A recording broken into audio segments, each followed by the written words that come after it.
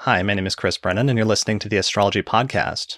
Today is Tuesday, March 26, 2019, starting at 4:56 p.m. in Denver, Colorado, and this is the 199th episode of the show. In this episode, we're going to be talking about the astrological forecast for April of 2019, with a little bit of chat and catching up at the beginning of the show as we talk about astrological topics before going to the forecast. So if you want to jump ahead to the forecast and skip all of our rambling in the introduction, then just look for the timestamp either below this video on YouTube or on the description page on the astrologypodcast.com website. For more information about how to support the podcast and help support the production of future episodes by becoming a patron, as well as getting some subscriber benefits like early access to new episodes or other bonus content, please consider becoming a patron through our page on Patreon. So you can find out more information about that at theastrologypodcast.com/subscribe. All right, let's jump into it. Hey guys, Austin and Kelly, welcome back to the show to talk about the forecast for April. Hey, Chris. Hey guys. Hey, so it has been a eventful few weeks since we talked last, and it sounds like for some reason all three of us are getting ready to or are in the process of moving. Yeah, there seems to be a random coincidence. Yeah. So your move is just a little relocation, right, Kelly? Just a small one to a whole other continent. Peter and I never do things by halves, and he's been given a posting in Europe. So we're actually moving to Belgium in July for 2 years. So that's just a massive, exciting, but totally upheaval kind of thing. But you guys both have moves on as well. Yeah, well, I mean, maybe for me. Maybe. Austin's is a maybe. Looking. We're looking. Okay. Nothing's certain yet.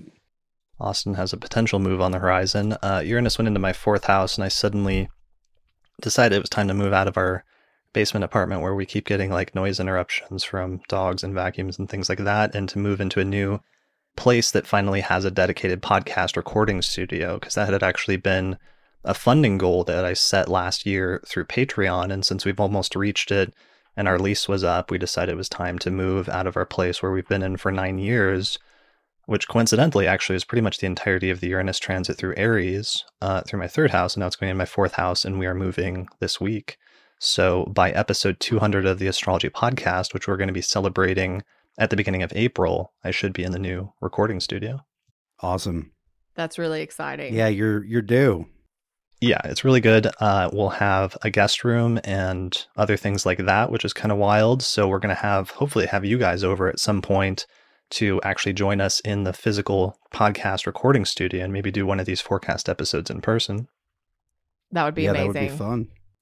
Yeah, so I've got a lot of other announcements in terms of that, which I'll get to probably on episode 200, just in terms of starting to shoot more in-person interviews with astrologers and possibly starting to work towards the next phase of the podcast, which is moving towards possibly doing like some sort of documentary or more documentary style interviews with prominent astrologers in the community.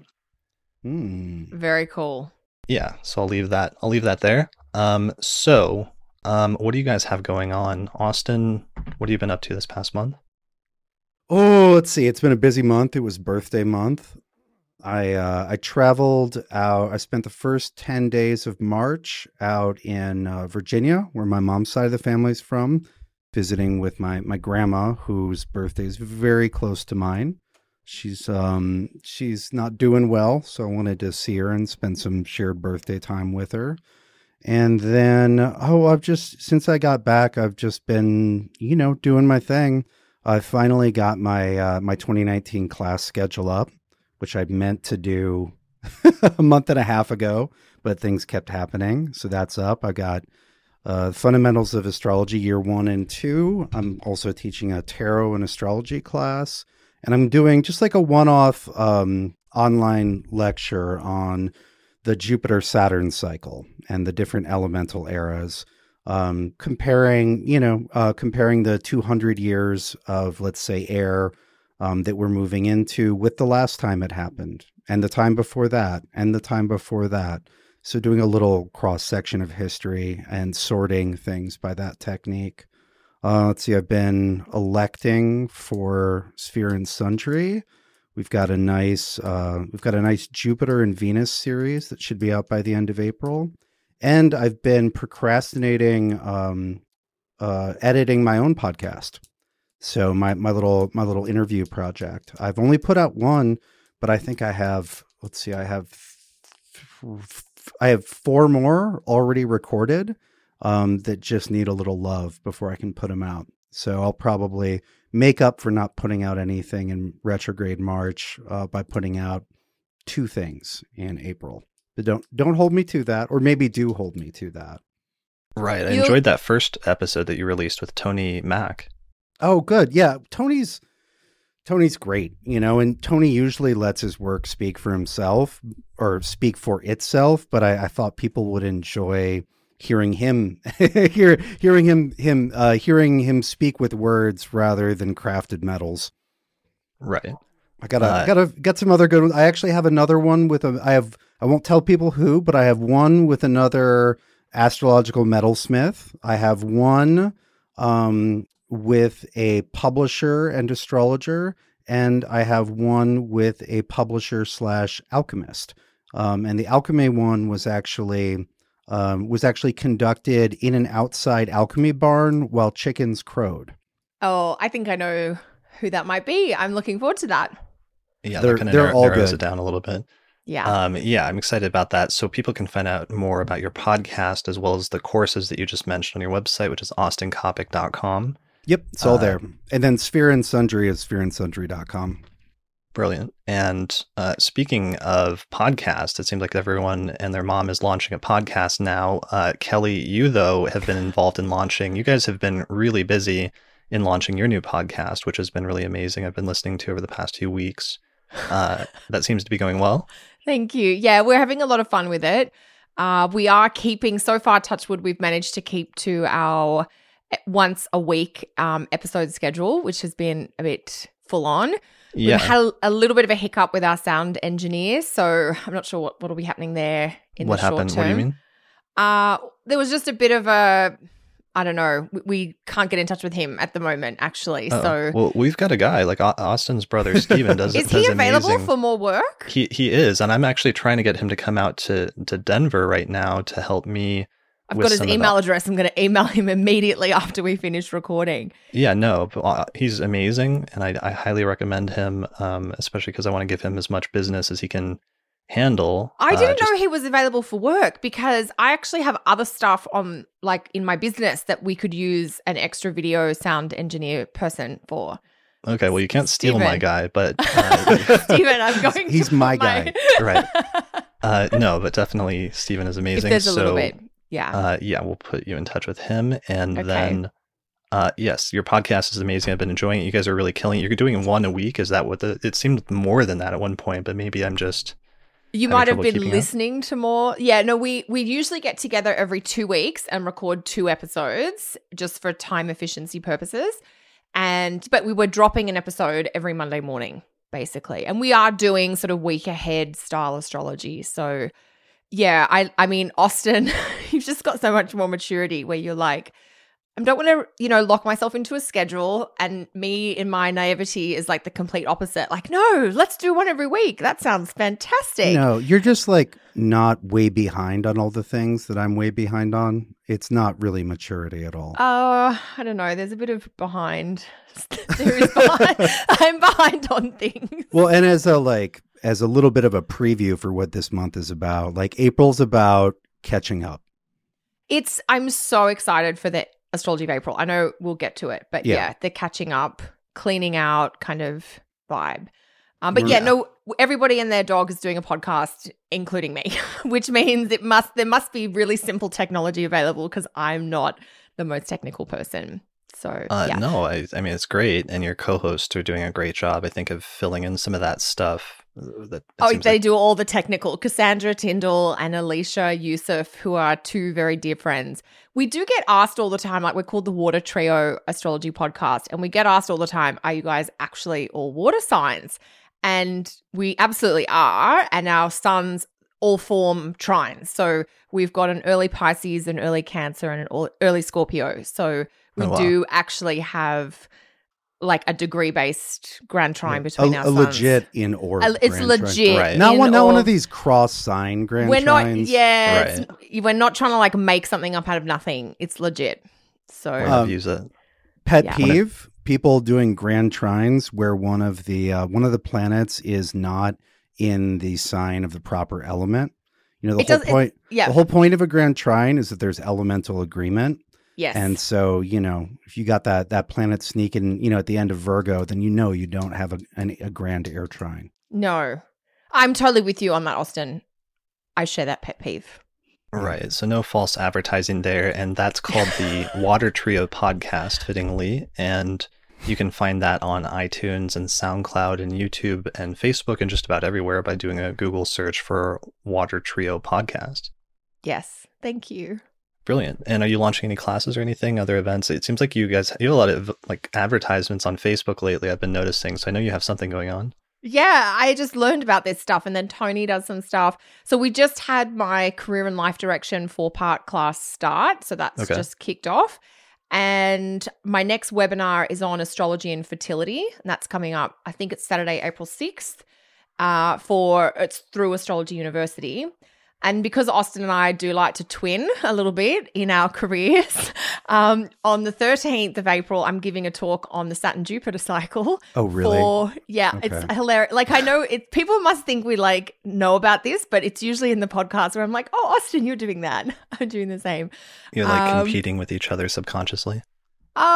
We literally have the same prenatal lunation. Right. And also to be fair, I gave mine. I actually gave my talk at a local group in January. That's true.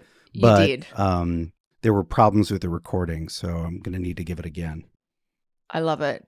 Yeah. So Tony, our Astrology University, is doing a summit on the Astrology of 2020, which is that weekend, April 13, April 14th. So I'm giving a talk as part of that on the Saturn-Jupiter cycle. But there'll be a bunch of other astrologers like Demetra George and Mark Jones will be speaking. Stephen Forrest, I can't remember everyone else, but, the lovely Astrology University crew. Brilliant. That sounds great. So that's astrologyuniversity.com. What else? We all have to start preparing pretty soon, because not this month, but the month after that, we are, of course, going to NORWAC in Seattle, the Northwest Astrological Conference. It sounds like tickets are almost sold out for that, if they're not already. And we're doing our pre-conference podcast event where we're going to record a live episode of the Astrology Podcast there at NORWAC in front of an audience of up to 200 people. So we're still in the process of putting that together, but we know it's happening, and it's going to be, I think, that Thursday night before the conference. May 23rd. I think we've got an 8:30 p.m. kickoff time. Yeah, something like that. It's a little later. And I also wanted to mention that so NORWAC is definitely the big one, the most immediate conference that's coming up this year. But since that's about to be sold out, the other big conference this year is going to be the conference that's happening in Baltimore, which is the NCGR conference, the National Council for Geocosmic Research. And that conference is happening in Baltimore, Maryland, August 30th through September 3rd, 2019. And that's also going to be a great conference. So for those that can't make it to NORWAC, or if Baltimore is more in your neighborhood and more easily accessible, or what have you, that's a great alternative conference to attend. I'm going to be giving a talk there. Lisa's going to be giving a talk there. There's a bunch of other great astrologers who will also be. So hopefully some people can come out and join us for that. Yeah, that's supposed to be an amazing conference. I'll be in Europe, but it'll be great for anyone that's here. I'm going to have to learn about the European conferences. Yeah, well, Europe in June, actually, that's a great segue, because in there June, you go. I will be following you to Europe, and I will be going to the UK to give my first ever talk and workshop at the Astrological Association conference that's happening in June, not far from Cambridge, in the UK. So that's going to be great. People can buy one-day passes. They asked me to remind you. So if you just want to come in and only see my lecture, that's totally fine. Or if you just want to come in and see somebody else's lecture, that's totally cool as well. So I'm looking forward to seeing a lot of podcast listeners and other people from the UK as I give workshops on profections, zodiac releasing, and a keynote lecture on the history of astrology. Very nice. That's very prestigious. Congratulations. Thank you. So I'll be getting some tips from you, Kelly, about that. Somebody's asking about the URL of the conference.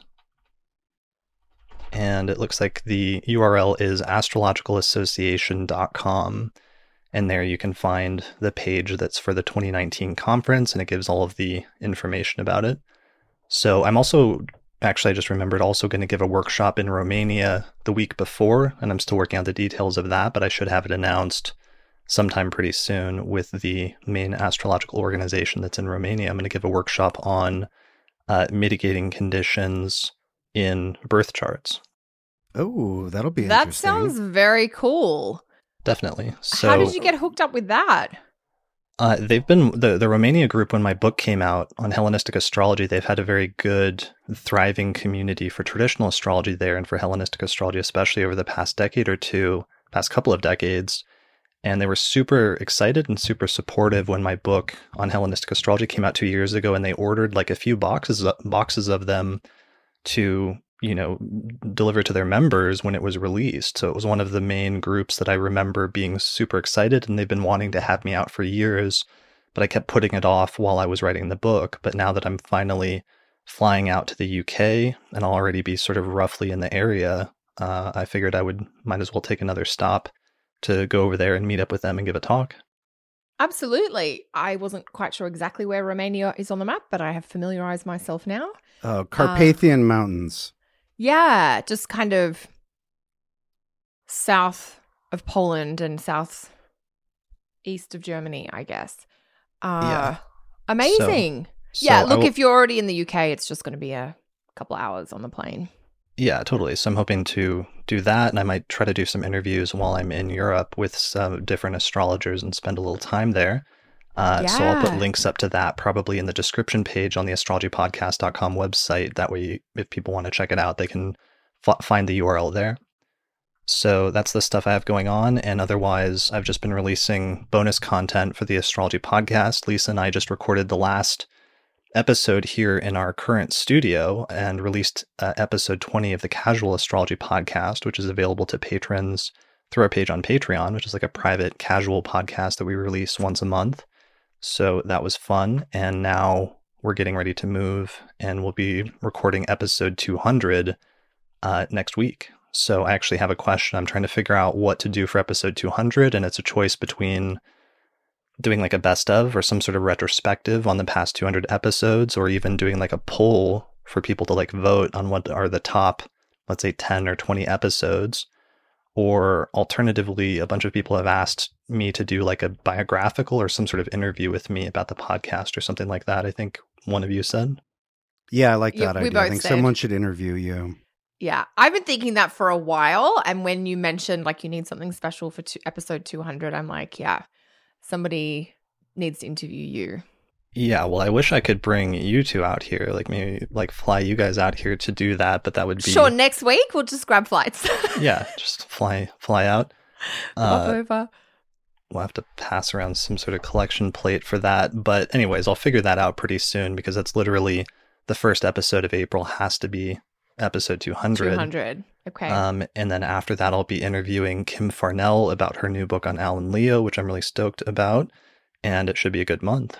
So fantastic. Yeah. Is there any other pre-show stuff that we meant to talk about? What's been going on over the past month? Is there any like news and events in the community that's relevant? I'm trying to think, like books that have come out or discussions in the community.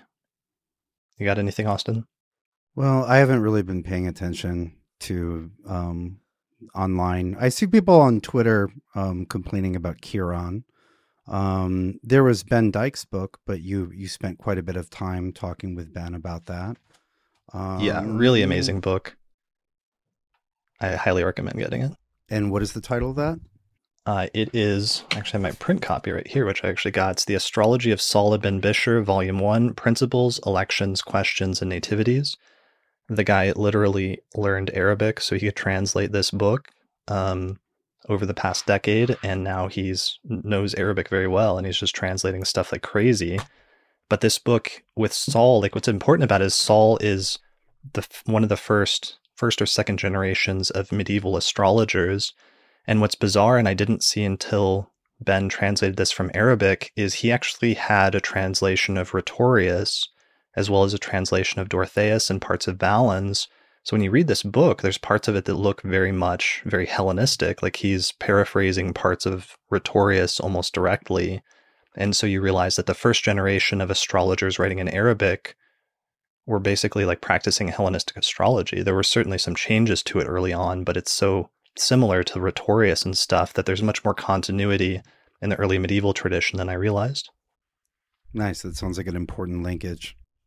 Yeah, it definitely is. And Ben also has an important and interesting discussion about house division, where Saul is identifying and recognizing both whole sign houses and quadrant houses, and he's trying to reconcile them, and seems to have specific terms or terminology that he's using when he refers to whole sign houses versus quadrant houses.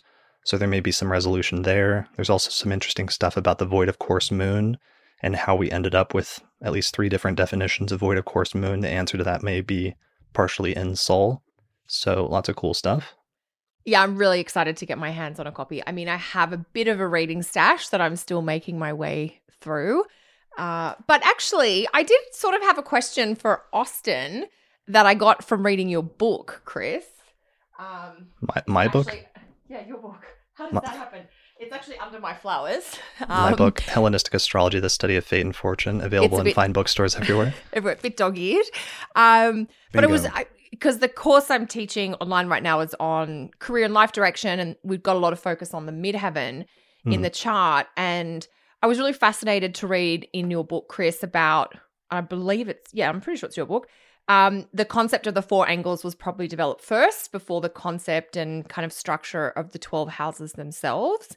Yeah, that's a suspicion that I have. I think it's something that some of the academics also assume, but there's like a couple good arguments for why that might be the case. One of them is that in Dorotheus and the earliest electional authors, they almost focus only exclusively on the 4 angles, and they almost just don't mention the other houses at all.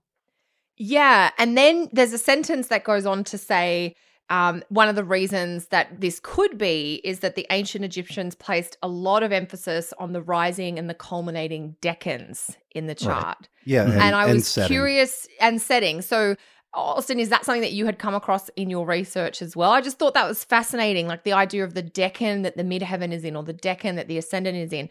It sounds like a no-brainer, but I just hadn't quite pulled that together conceptually or interpretively, I guess. Yeah, absolutely. And I'm a bit worried now, of course, because I've looked up the decan of my midheaven and I'm, got to think about a few things.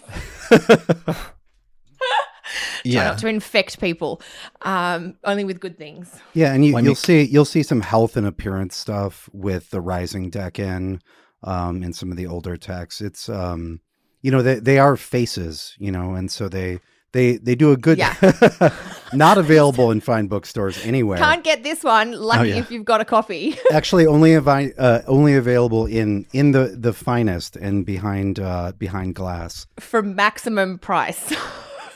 It'll be out again, I promise. Sometime. Where is it available? Is like William or somebody up in Seattle have one behind glass, or where's that? Yeah, I mean they're I don't know. I don't know who has them right now and is willing to sell them. I'm sure. Yeah, I'm sure.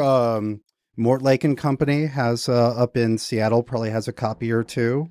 I remember seeing, I think, 2 of them at the Texts and Traditions conference last year. But the standard paperback will be out again before too awful long. No promises as far as dates right now. It's been a little bit complicated figuring out second edition stuff while figuring out the rest of work and life, but it's happening. Yeah, because you're not just like republishing it. You're redoing all the illustrations and everything in it. I think so. And there are also there's some I've learned some things. I wrote that in 2013. And so, when you write a book about something and you give away everything that you know, you often end up sort of, I don't know, creating an emptiness into which much pours. So I've learned quite a bit, and I've found some more sources that I would like to include in the next edition, et cetera, et cetera. So, That's fantastic. Yeah, well, it's, that's how it goes. Absolutely.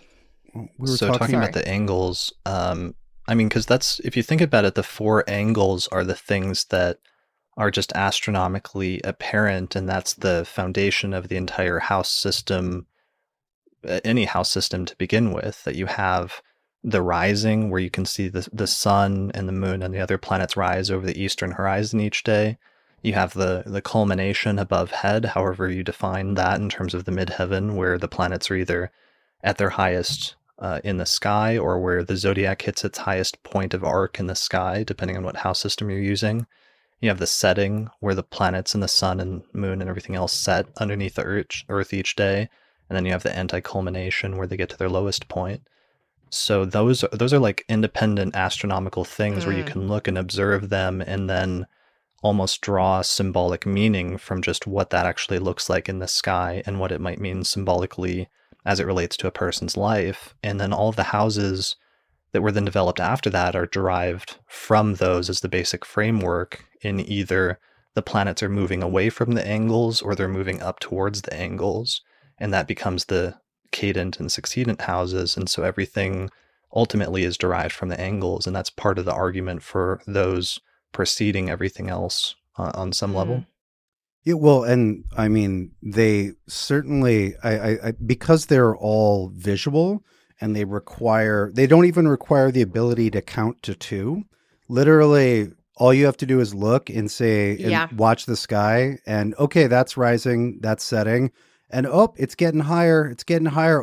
Now it's starting to come down. And so, a visual recognition of the angles is something that almost certainly precedes any written record, because it requires nothing but an understanding of up and down. Yeah. Right. Yeah. So what were you were just reviewing that and just finding that interesting? I just found that really fascinating, because I was just reviewing the literature, the historical lineage, if you like. Whenever I teach on something, I just like to read all the books that I can on it, just to make sure I haven't missed anything. Maybe it's the paranoid person in me. But other times it's, just like to hear other people's take on it. And I just thought it was fascinating. I mean, as much as it that makes complete sense that the angles would have come before the houses, I don't think I'd stopped to actually think about that before. And, that idea with, say, whole sign houses and the angles, because a question that students often have is, how does the midheaven versus the 10th house work? So I wanted to really pull in, just make sure I had as deep an understanding as I possibly could on the midheaven itself and its significance, which, as you've really articulated clearly, well, you did in your book, Chris, and Austin, you did today, around it's just the visual phenomenon of the culminating, it's up as high as it's going to go. And the symbolism of that, I think, is really beautiful. And then I didn't know about the ancient Egyptians focusing on the decans of the angles, if you like, and that forming part of their interpretive piece. And that makes great sense, because those angles are, really tied into that ancient Egyptian kind of cycle of life and death, placed or overlaid onto the daily cycle, if you like. Right. Yeah. The easy way to remember it is just that basically the Egyptians developed the precursor, the thing that would eventually lead to the concept of the 12 houses, and the Mesopotamians developed the concept of the 12-sign zodiac. And then when those two traditions were merged around the 1st century BCE, that's when you get basically what we recognize as Western astrology, which uses both the houses and the signs of the zodiac together as 2 separate reference systems that then get merged together in an astrological chart. Just beautiful.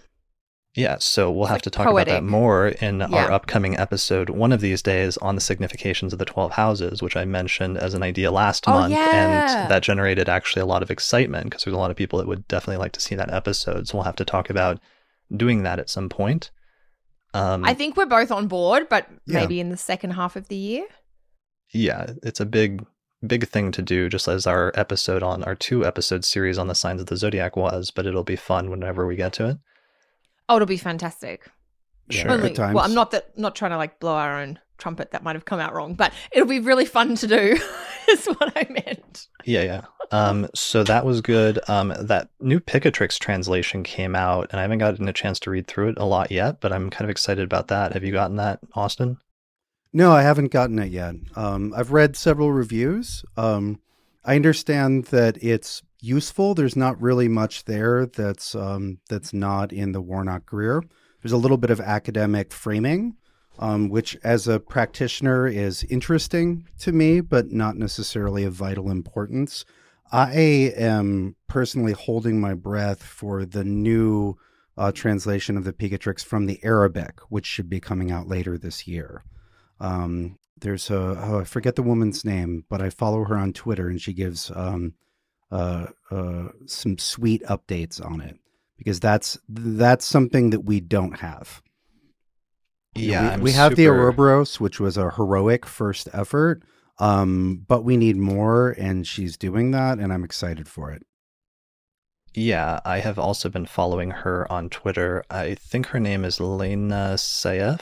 But she was actually posting like updates as she was translating the Picatrix from Arabic, so you could see her progress, especially as she was finishing up. And I remember seeing the final tweet within the past month or two that she had translated the final page. So that'll be really interesting to see.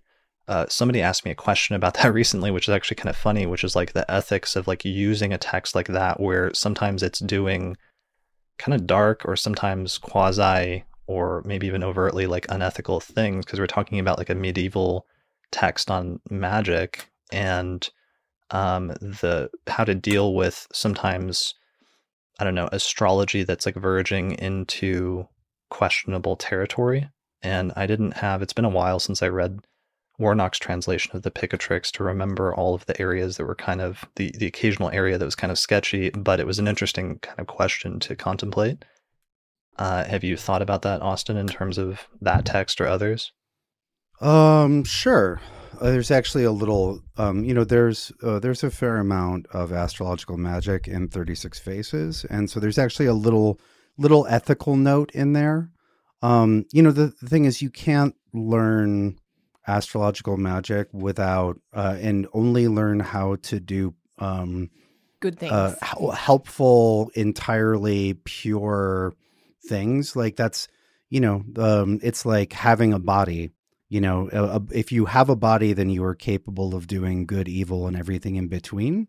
I guess you could leave out every part that mentions Mars or Saturn. But the ethics of it, or the morality or the moral choices are in those are practitioners' choices. I don't know. It is what it is. That's like it. Sometimes we need knives to cut food. You can stab someone with a knife. If you're the kind of person who gets a steak knife and says, "Oh, I'm going to go stab a bunch of people," well, you're an asshole. It doesn't mean we shouldn't make knives. I don't. There's no way around it. And it's one of the reasons people have been nervous about magic forever. Is because it's a form of power that you can't wholly control. And it's very difficult to regulate by the state. Yeah, I mean, that's astrology, electional astrology, and astrology in general, which is that you can do things with it, but sometimes there's not an inherent thing that it's always going to be positive, or there are ways to misuse it, or either inadvertently cause harm, or potentially somebody could overtly cause harm, or even deliberately cause harm just because it has some power to it. It is a power, and the way in which it gets used is determined by the user, essentially. I mean, the knife image is something I use in that way too when teaching Austin. The knife could be the scalpel in the surgeon's hands that's going to cut out something that's toxic or killing you, or it can stab you through the heart. It's the same tool, just used for different purposes. Yeah, and in many ways, material like such as found in the Picatrix is it makes how should we say makes more obvious some of the moral questions which are inherent in an astrology that actually works. You know, if you have electional astrology that actually works, then you can bring success to people who you think are doing, you know, who are doing evil in the world, right? Right. So, Because that's funny when it comes to like political astrology and stuff, like, because you get into a little bit of a subjective area there in terms of like who you're deeming to be doing things that are unethical or that is a misapplication of astrology. Like if somebody uses electional astrology that's from like an opposing political party that you agree with in order to make their candidate win, you know, is that unethical or something? Or you think that's wrong? You know, obviously that's a much more neutral or questionable argument to make. But I don't know, I was just thinking about like Reagan in the 1980s. Supposedly his astrologer wrote that she used electional astrology in the debates, but the way that she used it is she said that she deliberately went out of her way to pick a date for the debates that would be bad for her opponent or for Reagan's opponent, who was Jimmy Carter. So she was almost like looking for a bad astrological day and made that the electional date of the debate. yeah, So, absolutely. yeah. And even to take this down to psychologically oriented astrology or psychodynamic astrology, you know, if you understand, if you use astrology just my cat Merlin saying hi, sorry. Oh, no worries. If you use astrology to understand what a person's weak and wounded parts are psychologically, yes, that can be used in a therapeutic context. But it's also exactly the information that a cruel and manipulative person would want. And no doubt the same tools have been used to manipulate people as have been used to heal people. You know, it's the problem of power. Yes. Yeah, and this actually brought up a discussion that I saw a lot of the younger astrologers having on Twitter a few weeks ago when there was one very new astrologer who's apparently doing readings now, and she had some sort of conflict with a client, and then in a live like Instagram stream said something about the client's background or like mental health status. Divulged private information from the session in a public forum. Which just led to like huge public backlash from other contemporary astrologers, especially in her generation. And what was productive in that it also led to a lot of discussions about ethics and about ethical guidelines that are in the astrological community and what's appropriate versus what's not. And probably a lot of younger astrologers in their teens and 20s learned more about the fact that some of the astrological organizations have specific ethical guidelines at this point about what is appropriate in practice versus what's against the rules and what could get you kicked out of an astrological organization if you violate some of those guidelines very strongly. And that would be like an instance of that. But this is probably like part of a broader discussion about astrological ethics, I guess. Yeah, and it's an important conversation for the community to be having, that astrology is a little different from other therapeutic practices like counseling or therapy or what have you, in that there is an initial, quite strong perceived power imbalance between the astrologer and the client, in that the perception is that the astrologer has some sort of wisdom or knowledge about the person. And, you know, it's not that that's not true, but that straight away when we sit in session with a client, we are in a power position, and you have to be incredibly aware of the dynamics around that and honoring it, you know, to what you guys are saying. I mean, there is a power, even if you're not explicitly doing planetary magic or Picatrix level invocations, just the art of sharing astrology in a very intimate space where it's like, I'm not just talking about the general astro weather, you're talking to a human being about specific astrology for them and their journey. That's a very sacred and privileged place to go in. That was horrible what came out on Twitter about that particular individual and how their confidence was violated by this astrologer, basically. Yeah, and I think, I mean, it could have been worse. Luckily, I mean, I don't want to like name the person or anything, and I think the backlash from the community and also the discussions that it generated were useful. Hopefully the one astrologer learned something from that and will never do anything like that again. But also, I think it was a nice learning lesson for the community in general, in terms of there being some like standards and norms that sometimes get enforced by the community itself and by like reactions from fellow practitioners if you really cross a line. And that to some extent is the reinforcement or is the enforcement in the community in terms of adhering to some like baseline level of professional guidelines. Yeah, I don't know. The idea that somebody wouldn't that somebody would violate the inherent privacy of a consultation is, I wouldn't say mind-blowing, because there are lots of stupid people out there. But if you even need to be told that, then you shouldn't be practicing astrology or most things involving people. Like, obviously, you shouldn't it's be all working private. one-on-one. Yeah. Sure. I mean, it is, and even to the extent that if you take the therapeutic definition of privacy, it goes beyond just not disclosing what's discussed in a session and right up to the level of not even disclosing who your clients are. So that if the client wants to say, oh, I had a reading with so-and-so, the client can say whatever they want. They're allowed to share. It's their information. It's their privacy. But as the practitioner, not even saying, this person's my client unless they say something in a public forum first. Yeah, or not sharing birth data being part of, patient or client confidentiality. Yeah. So there's a lot of that. There's a lot of that astrologers take for granted, but I do think it was important because I think some astrologers probably for the first time opened up and read some of those ethical guidelines. And sometimes if you haven't read them before and you're not coming from a psychological or counseling background, there can be stuff in there that you don't realize are guidelines that you need to be aware of. So I think that was productive in that sense, at least.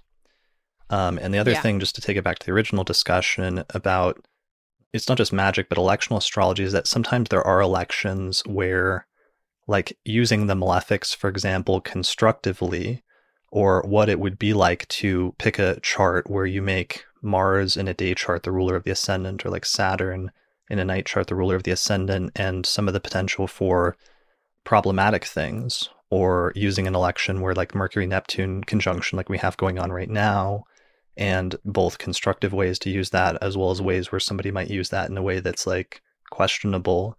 There's the potential for using astrology in ways that are not always as constructive or positive as we immediately assume, but it's almost kind of useful for an astrologer to think through some of those different possibilities as part of their training to be aware of it. And I'm trying to think of like some other analogies, like in like the Harry Potter universe, like they have like the training in the dark arts or defense against the dark arts class or something like that. Yep. Yeah, because I think that's a really good point that you make, Chris, and the Harry Potter is a wonderful reference. Right, yeah, that's a great way to compare it is because entire field. They're learning magic, but they're also learning that there is a dark side or a shadow side, or there is a way that what they're learning can be used for negative outcomes. And there probably isn't enough discussion around that in astrology today, that, there's a lot of sacred power that we've got, but people could do some very nasty things with it if they were so inclined. So at least to be aware that that's there. Yeah, or... Yeah. What do you want to say, Austin? You have some reservations or what? Well, I just don't. I'm sure there are like overtly destructive things you can do. But it's just part of the whole thing. Like, if you elect so that you get the job, then that means that other people didn't get the job. One person's success in a competitive field is other people's not success. And I do think That's true. I do think it's important, I do think it's important not to get into moral, like not to get into pearl clutching about it. Like, astrology provides a real advantage, and people who have an advantage over those who don't have that advantage. Mm-hmm. Well, that's not pearl clutching, but it's still I'm not saying you were, but I feel like, there's a dark side to it. It's not like the positive side is the dark side. The fact that you can elect so that great success will happen for you, again, in a competitive situation, is bad, is not success for someone else. And so like, that's not a dark art. You're trying to create something good. You're trying to create a benefic situation. It's not, it's not like you're calling the dementors to attack other people. But you're still, you're still aiming to win while instead of other people. And so it's just part of the deal. It is part of the deal. And actually, I'm like, oh my God, we've probably all done this, because I'm sure we've all elected times to sign agreements like buying houses or signing leases and things like that. And, in those instances, we're essentially trying to pick a time that puts us in a more favorable position than the other person. Now, maybe the other person does want the deal done, but, of course, you always weight it towards you getting the better outcome. So that's kind of what you're saying, Austin, is that in a competition where there's you versus someone else, if you're trying to get yourself to come out ahead, the other person is potentially coming off second best. Right. Even if the intention is to create a good in your life. Yeah. But there's different scenarios even with that. There's a scenario where it is mutually beneficial or almost even between two parties. Then there's a scenario where it's like, it's not mutually beneficial, but instead you win out and the other person is not in as good of a footing in that scenario. Or there's the other one where you set it up so that the other party, like the seventh house, benefits and you, the first house, is in the worst position and not benefiting as much. So there's just a realization that there are different scenarios in terms of that, and it doesn't have to be, I don't know, mutually beneficial or what have you. Absolutely. Absolutely. All right. This is great. It makes me think of, I was looking over Ben's translation of Dorotheus the other day, and there's some interesting electional models he has, like for a real estate transaction, where one house is your situation, the other house is their situation. One is the buyer's situation, one is the seller's situation, one is like a mutual place, and one is general outcomes, et cetera, et cetera. The problem is that there aren't enough benefics to go around. And I don't know many astrologers who elect specifically so that somebody else gets the better side of a real estate deal. Yeah, I had so we're signing a lease. We had a lease signing option because with electional astrology, like sometimes there's multiple times where like potential charts that you could use as the electional chart, and sometimes it's not always clear which one to go with. So Lisa and I in electional astrology, we usually just try to like hedge our bets and like get decent electional charts for each one we can during different parts of the process. So we had like 3 different charts, and one of them was like contacting the company in order to initiate looking into getting the place. The other was like signing the lease on the place, which is a binding contract for taking whatever possession of it. And the other was the first day that we move in and like first walk into the place, now it being ours, and sort of owning it. And we had different like setups for that. We decided in the electional chart that only the mutable signs rising seemed to provide a good rising sign for this week or for that date. And we could have put like Jupiter, the moon Jupiter conjunction that's happening in like the first house, which represents you, the 10th house, which represents the action, the 7th house, which represents the other party, or the 4th house, which represents the outcome, or sometimes in this situation, like your actual living situation. And so sometimes you do have questions like that about which one you put it towards, and sometimes weighting it more towards one or the other. Yeah. Just because there could be a scenario where you have to put the stuff in the 7th house so that it's somehow benefiting the other party, if you're trying to avoid, let's say, putting the malefics in the 2nd house and losing money on yourself or something like that. Like there are scenarios where occasionally you might have to like weight things more in the other party's side on some sense in order to avoid some worse like drawback or something for yourself. Certainly. Okay. All right. So anyway, that's a whole other thing about electional astrology, and like the question of sometimes like how to use malefics constructively in an electional chart sometimes, or when to make a malefic like the ruler of the ascendant, depending on what you're trying to do. All right. So that was it in terms of discussion topics. I know a few people had asked about Chiron and what happened, like Chiron changed signs recently or something like that. Yeah, I think it moved into Aries. Yeah, it went back into Aries. Okay, so I don't really use Chiron at this point in my practice over the past decade. Do you guys use it? No. Kelly says no. Austin? I take note of it if it's. I've noticed that if it's conjoined a significant point in the natal chart, it often is meaningful. Or if it is conjunct some part of somebody's business by transit, it often describes part of what's going on. I don't use it like a planet. Like I don't really draw aspects to it other than the conjunction. But yeah, I do use it. So more like a fixed star, Austin, with the conjunction. Yeah. It's in the sense that I only use the conjunction. Obviously it's running around the zodiac, so it's not like a fixed star. It's not quite as potent as a fixed star. Yeah, it doesn't have immortal fire. No, those stars are pretty magical. And so Chiron, it's like I recognize that asteroids can signify things sometimes symbolically, but it's just like not up there in list of priorities for me. It's so far down the list that practically speaking, I hardly ever integrate stuff like that. Is that kind of where you're coming from as well, Kelly? Or are there other asteroids that you do it's not use an asteroid. more regularly? What do you call it? No, it's kind of this weird thing on its own. Yeah. It's a planetoid. It's not part of the asteroid belt. It's between the orbits of Saturn and Uranus. Yeah. Okay. I mean, the funny thing is that my very first professional talk was actually on Chiron. Ooh. When I was a wee little baby pre-Saturn return astrologer. And I think I managed to insult everyone who was over the age of 50 in the audience because of my complete immaturity.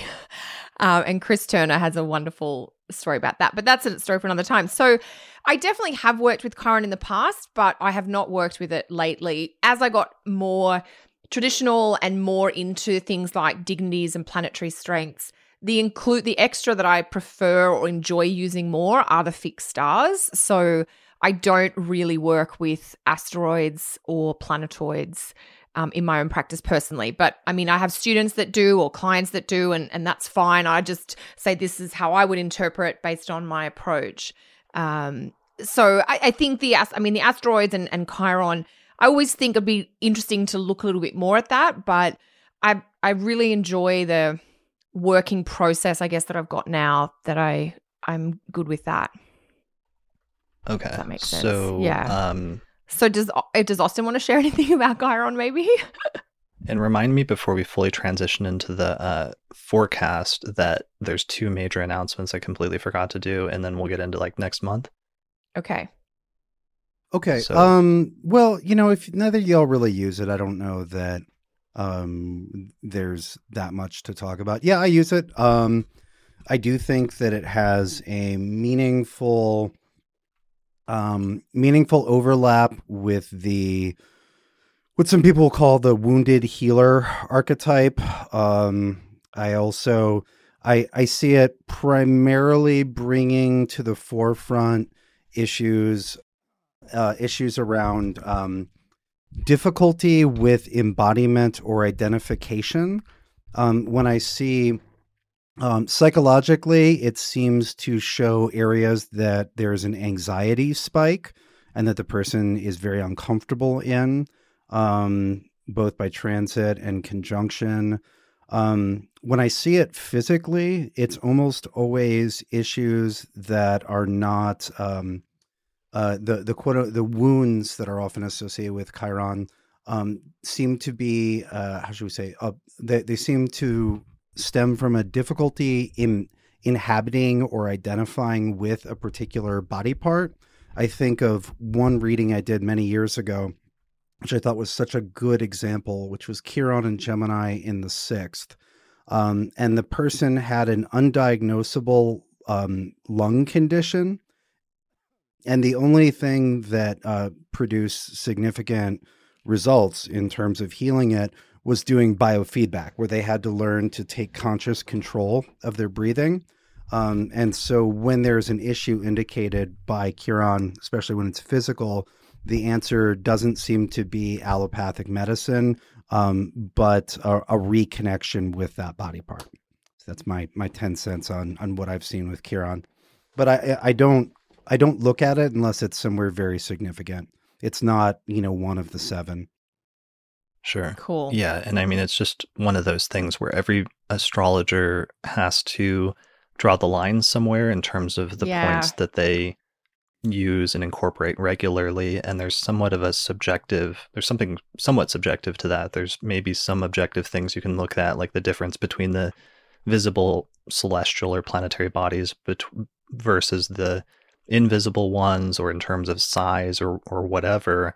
But nonetheless, there's still some sort of subjective line that each astrologer has to figure out for themselves where they're going to draw the line, just in terms of their personal practice and what's practically just the practicality of how many bodies or points or other things you're going to use. And that's why sometimes when some astrologers will occasionally criticize other astrologers for not using some points, it's kind of weird to me, just because everybody draws the line somewhere. Maybe you use the 7 traditional planets, but you don't use the outer planets, or maybe you use the traditional planets and the outer planets, but you don't use the asteroids, or maybe you use the traditional planets, the outer planets, and the asteroids, but you don't use the Arabic parts, or maybe you use all of those, but you don't use midpoints, or whatever. It goes on, and it's ultimately endless, fixed stars, trans-Neptunians, if you want to get really wild, the hypothetical There's a planets. lot of extras to choose from. Yeah. Basically. Yeah. No, yeah. Everybody, you have to draw a line. And I think that line should be coherence. If you can't bring it all together and you don't have a sense of priority between all the different bodies, use Chiron if you like Chiron, but don't confuse it for the moon. Yeah. Right. Obviously midpoints are less significant than the planets which generate midpoints. Right. Not all the fixed stars are equally as bright or significant. You got to, the more stuff you do, the more you have to have priority, and the more you have to understand the relationship between all of the points you're using. Yeah. Yes. And it's hard sometimes, I'm sure, especially for newer students, because different traditions will tend to fetishize some specific point that they're really into. You have the evolutionary astrologers and the North Node, or some branches of evolutionary astrology and Pluto, and saying that that's the soul. Or you have some traditional astrologers and the part of fortune and a lot of fortune. You have some modern astrologers that do that with Chiron, and so on and so forth. So I'm sure that's confusing also sometimes with some newer students, because they'll initially come in and learn some specific approach to astrology that really emphasizes some specific body or set of bodies, and then you go into another tradition and that's not their emphasis at all. So learning how to deal with that is a learning confusing. curve. It's a massive learning curve, because you tend to think your first teacher, whatever, your teacher is going to teach whatever their working model is, and it's very easy to think that that's the only working model, or that's how everyone does it. But it's part of the reason why I think it's great for students or newer astrologers to really connect with more than one astrology teacher, to get a little bit more variety in their training, not to confuse and overwhelm you, but just to show you that there are many iterations of this thing we called astrology. Now, everybody's got, I don't know, maybe I'll make some blank statements here and somebody's going to correct me, but everybody's going to have 12 houses of some house system in the chart. Everybody's going to use at least the 7 original planets, and then, add on your extras as you go. Yeah, and that's one of the reasons why I can't emphasize enough, especially if you're becoming a professional astrologer, if you're already doing astrology professionally, to try to attend an astrology conference. And that being for me and my tips for learning astrology articles, and I've done a podcast, Kelly and I did a podcast years ago on that topic. The final thing is always attend an astrology conference, because it will just expose you to so many different approaches to astrology and so many different traditions in such a quick time span, that it's a great eye opener to show you everything that astrology is in the full spectrum, in addition to actually introducing you in person to and connecting with different practitioners. Yeah, and the point of having that exposure to a variety of teachers and astrological pathways is not to overwhelm you and make you think that you actually have to know all the pathways. It's more to let you know that you can make choices about the way you want to use your astrology. So I know some students go and then they're like, but now I have to learn all these other things. It's like, no, you don't. Just see what resonates with you, what fits with your philosophy, what you feel, as you said, Austin, you can make coherent. You only want to use as many tools as you can be clear and useful and insightful with. Otherwise, it's just clutter for you. And more importantly, it's clutter and overwhelm for your client. Yeah, it's like if you only knew that there was one fast food restaurant that existed and you always went to that one fast food restaurant that you really liked, but then suddenly learned that there's a bunch of other ones that exist. Like you might still go to that first one as your primary thing, but it might be nice to know that occasionally you can go somewhere else if you feel like it one night. Yeah, or that there's food that's not distributed through a window. There's always that. Always that. You can go and have a white tablecloth experience too. So speaking of conferences, that is the thing that I forgot is that 2 announcements. the ESAR conference next year is about to do voting, and that's going to open up at the beginning of April, right around the time. I told you guys not to let me forget this, and this is major because I forgot about it. We all applied to get in to speak at the ESAR conference, which is going to be this huge conference that's going to happen, international conference happening in Denver, not this September, but next September of 2020. So it's that far in advance. It's like a year and a half in advance, and they're already planning it. But a bunch of astrologers, I think the limit was 120 or 140 astrologers. I think it was 120. Okay, and we all tried to get in. I'm not quite sure yet. Did we all get in? Did you get in, Austin? Before the cutoff? My application was accepted. Okay, good. Great. So we all 3 applied, but the thing is that ESAR wants people to campaign for this and to actually solicit votes because they're going to open it up to their membership. And now I think in April, their membership is going to be given an option to vote for who they want to see speak at this conference. And ESAR wants people to use their networks to encourage their supporters or followers to vote for them, because they think that's a good indication of like how many people will actually attend their talks at a conference. And they want to make sure the people that are speaking at the conference are people that are going to draw a crowd or what have you.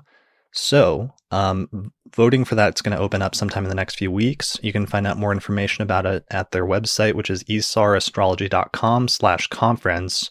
And at some point there, you'll get an email to vote if you're an ESAR member. If you're not an ESAR member, you might consider signing up and becoming a member, not just to vote, but also to get access to their monthly newsletter. They have like a quarterly print journal.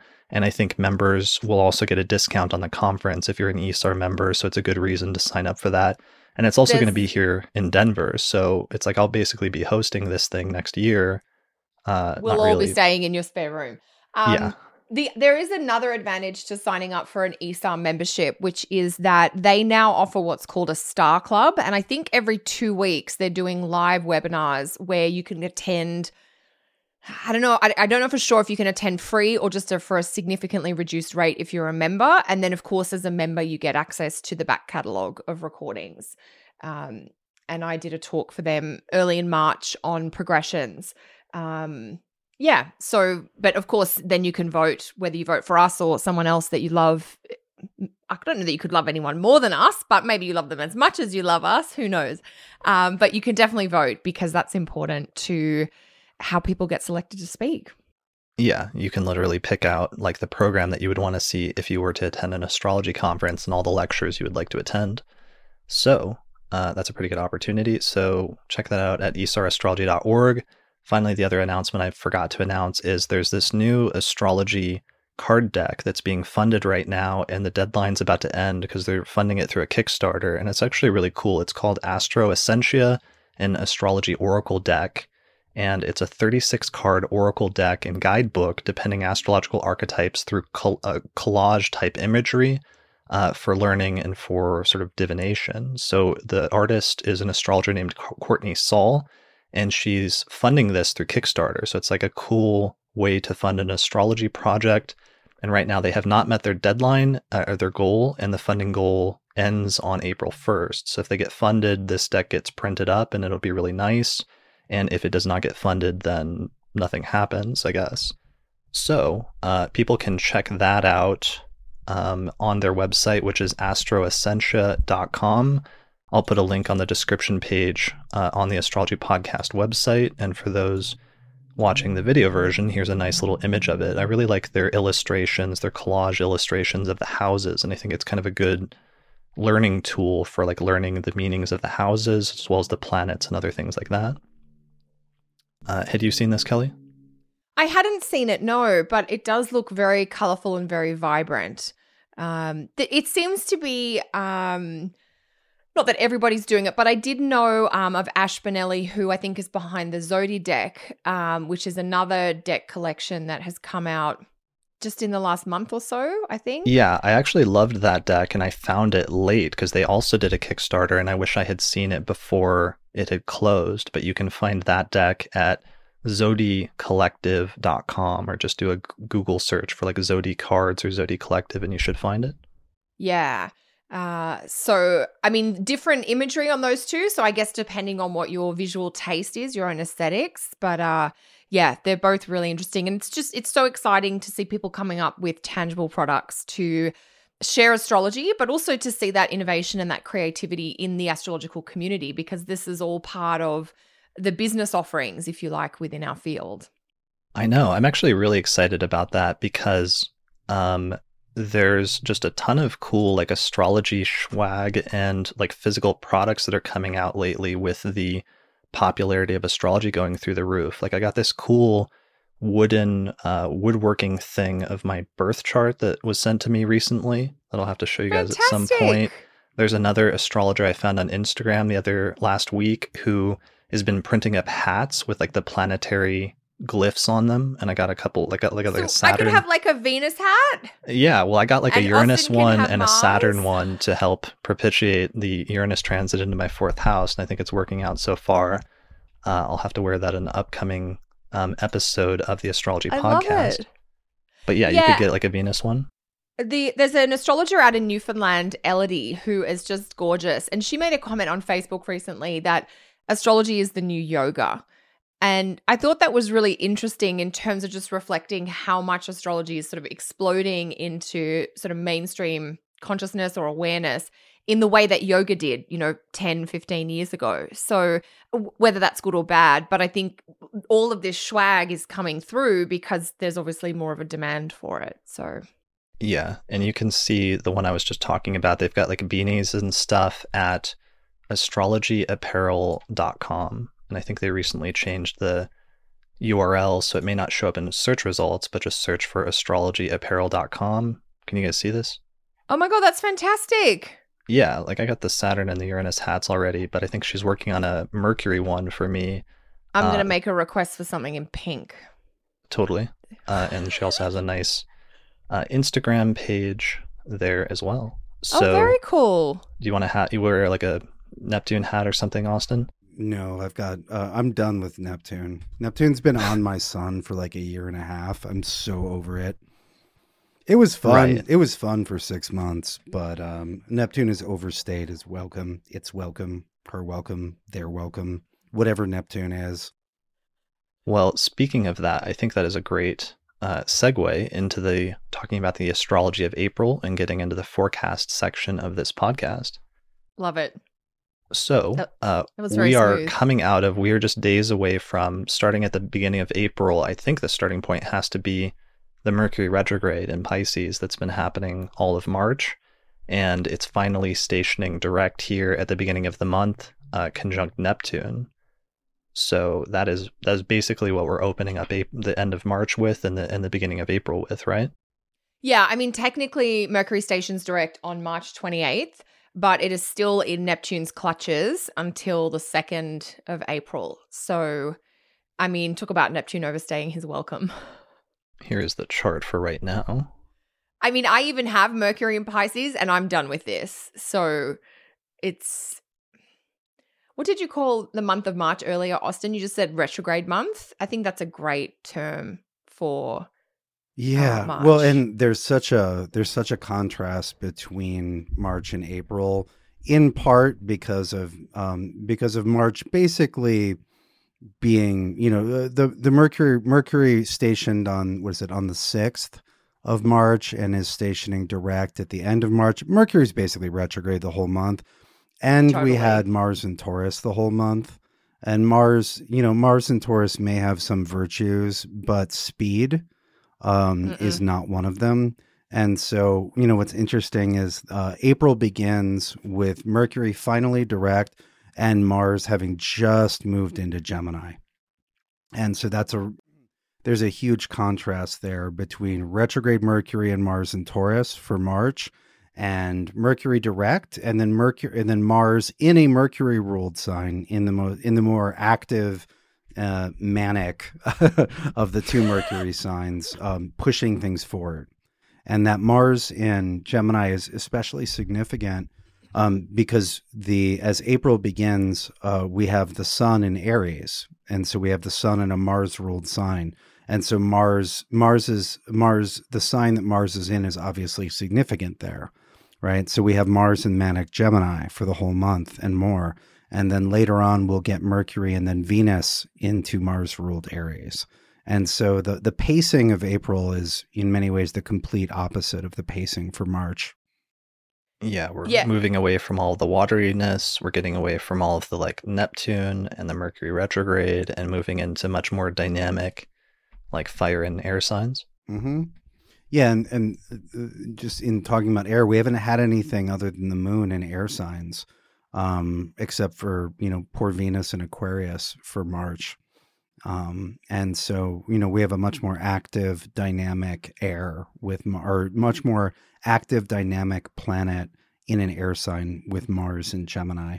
I mean, no hate for Venus in Aquarius. I have Venus in Aquarius, but it just wasn't in position to speed anything along. No, it didn't have the extra help. And I'm totally with you on this, Austin.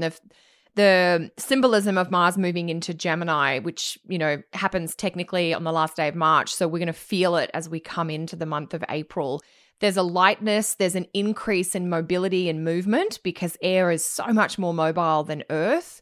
And that idea of things being sped up or going a lot faster. But of course, we now have the caution about scattering ourselves and trying to do, we can be so excited that whatever delay or barrier or stuckness has shifted that we come out of the gate with 25 things we're trying to do all at once. So that's probably, the other side of the coin, but it is generally just going to feel lighter and like things are happening more quickly. Yeah, and I would agree completely that the principal difficulty or danger or thing to watch out for with Mars in Gemini is scattering attention, scattering energy.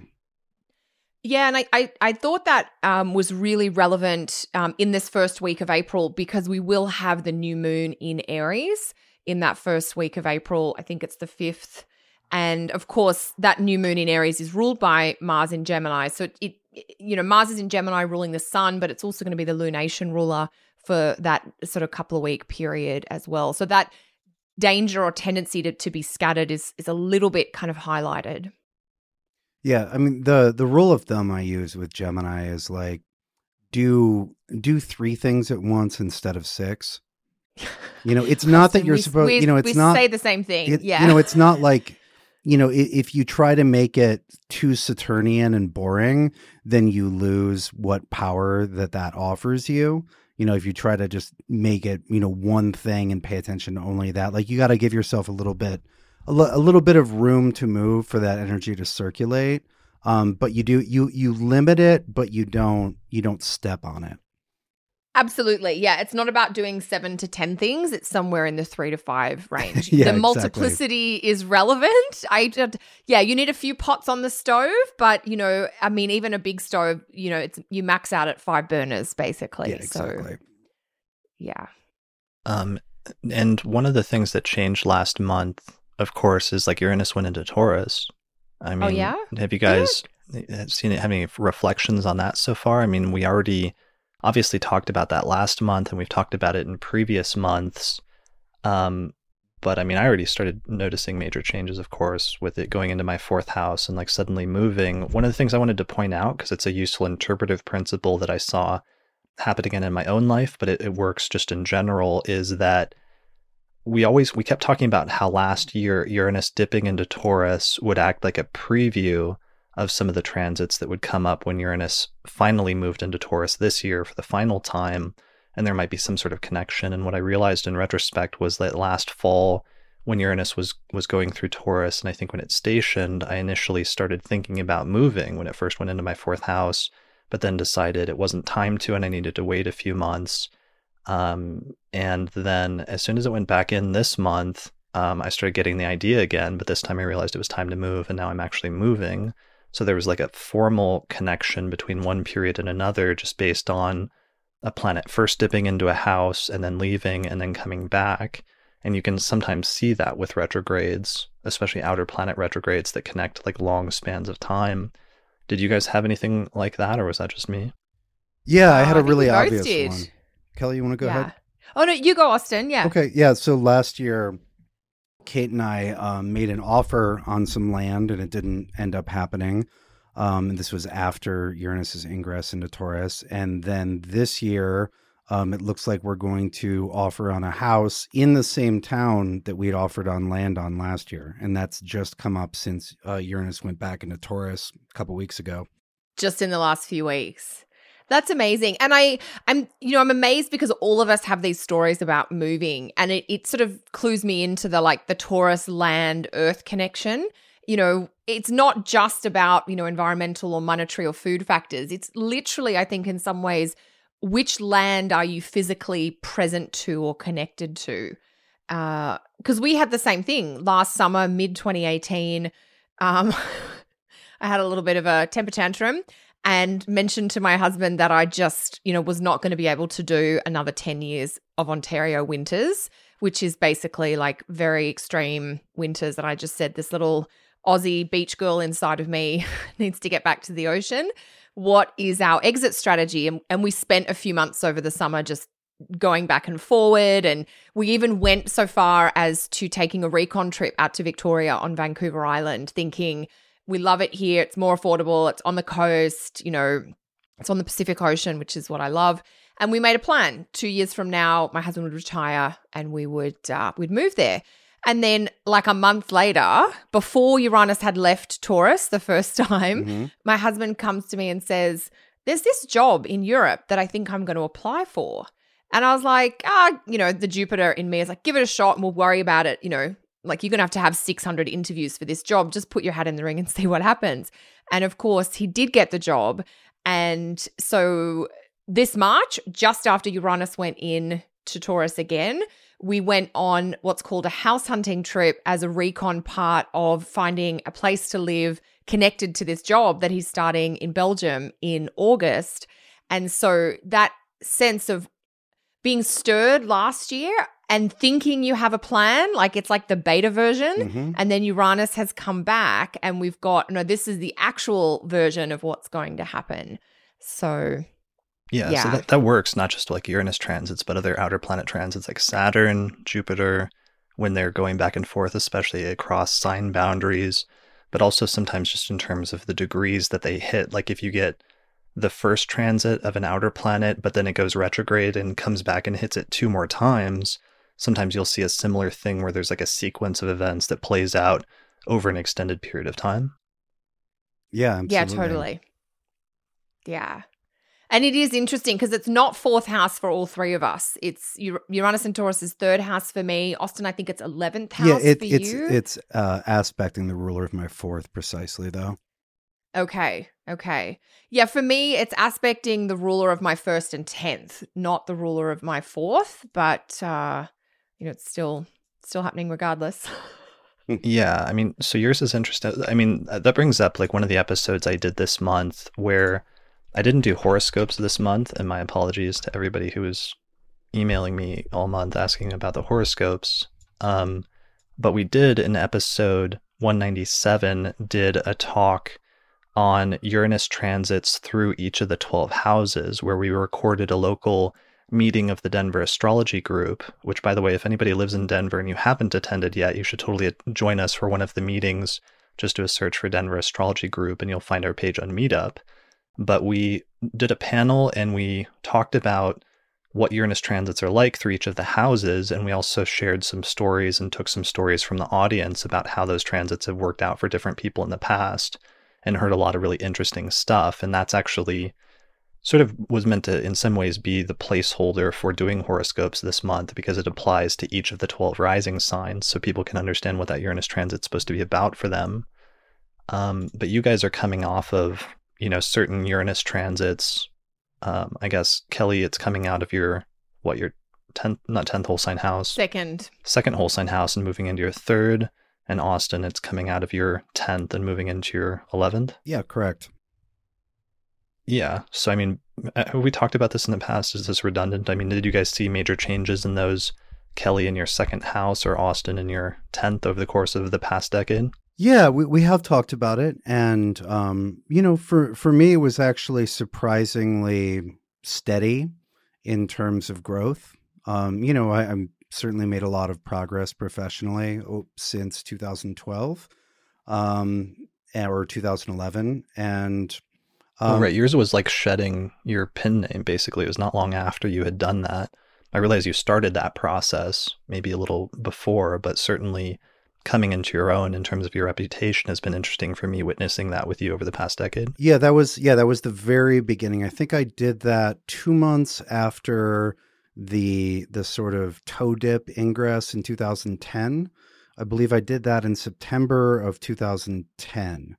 Right before I went out to the Esoteric Book Conference that year.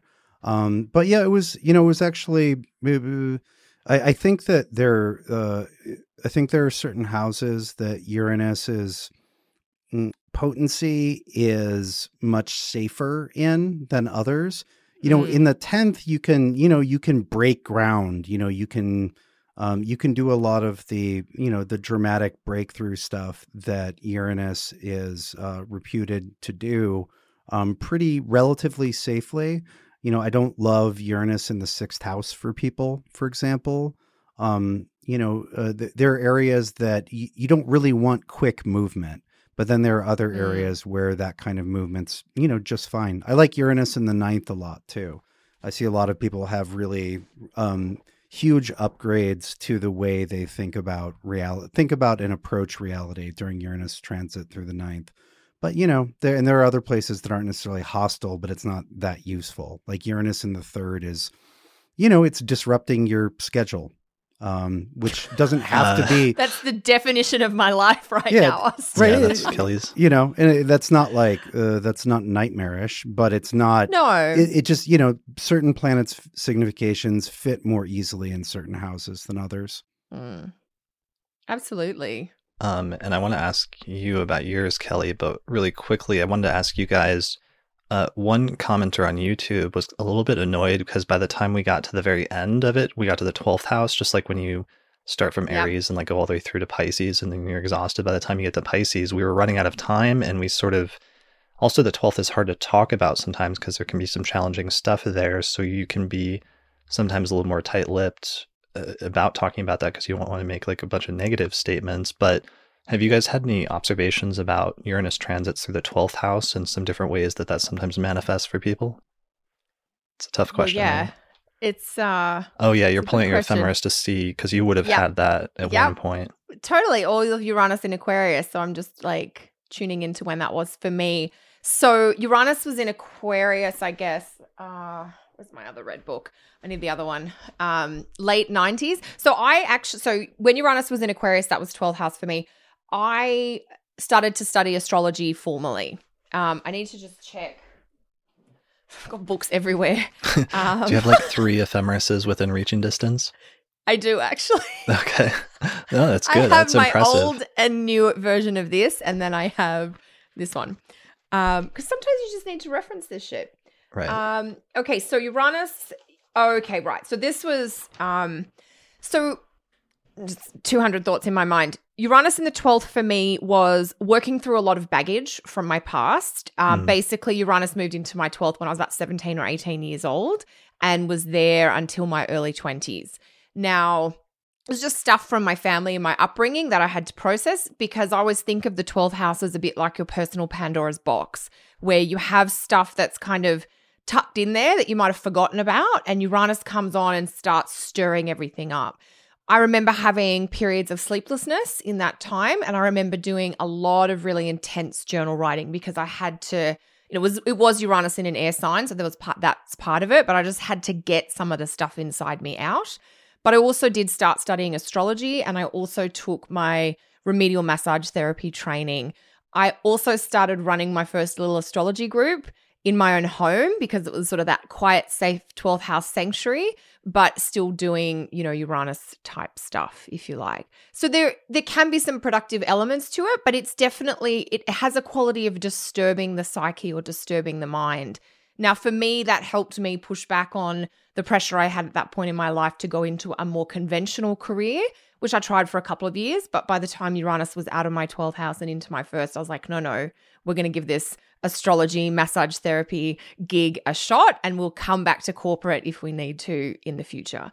So it was processing a lot of that stuff for me, and then some of the symbolism that I would tie in there. But I don't know. I mean, how would you phrase it, Austin? The first thing I was going to say was therapy. It's yeah. Like you said, it stirs up all that 12th house stuff, and the best thing to do is actually cooperate with that. I would say if Uranus is moving into your 12th house or has just moved into your 12th house, start a dream journal.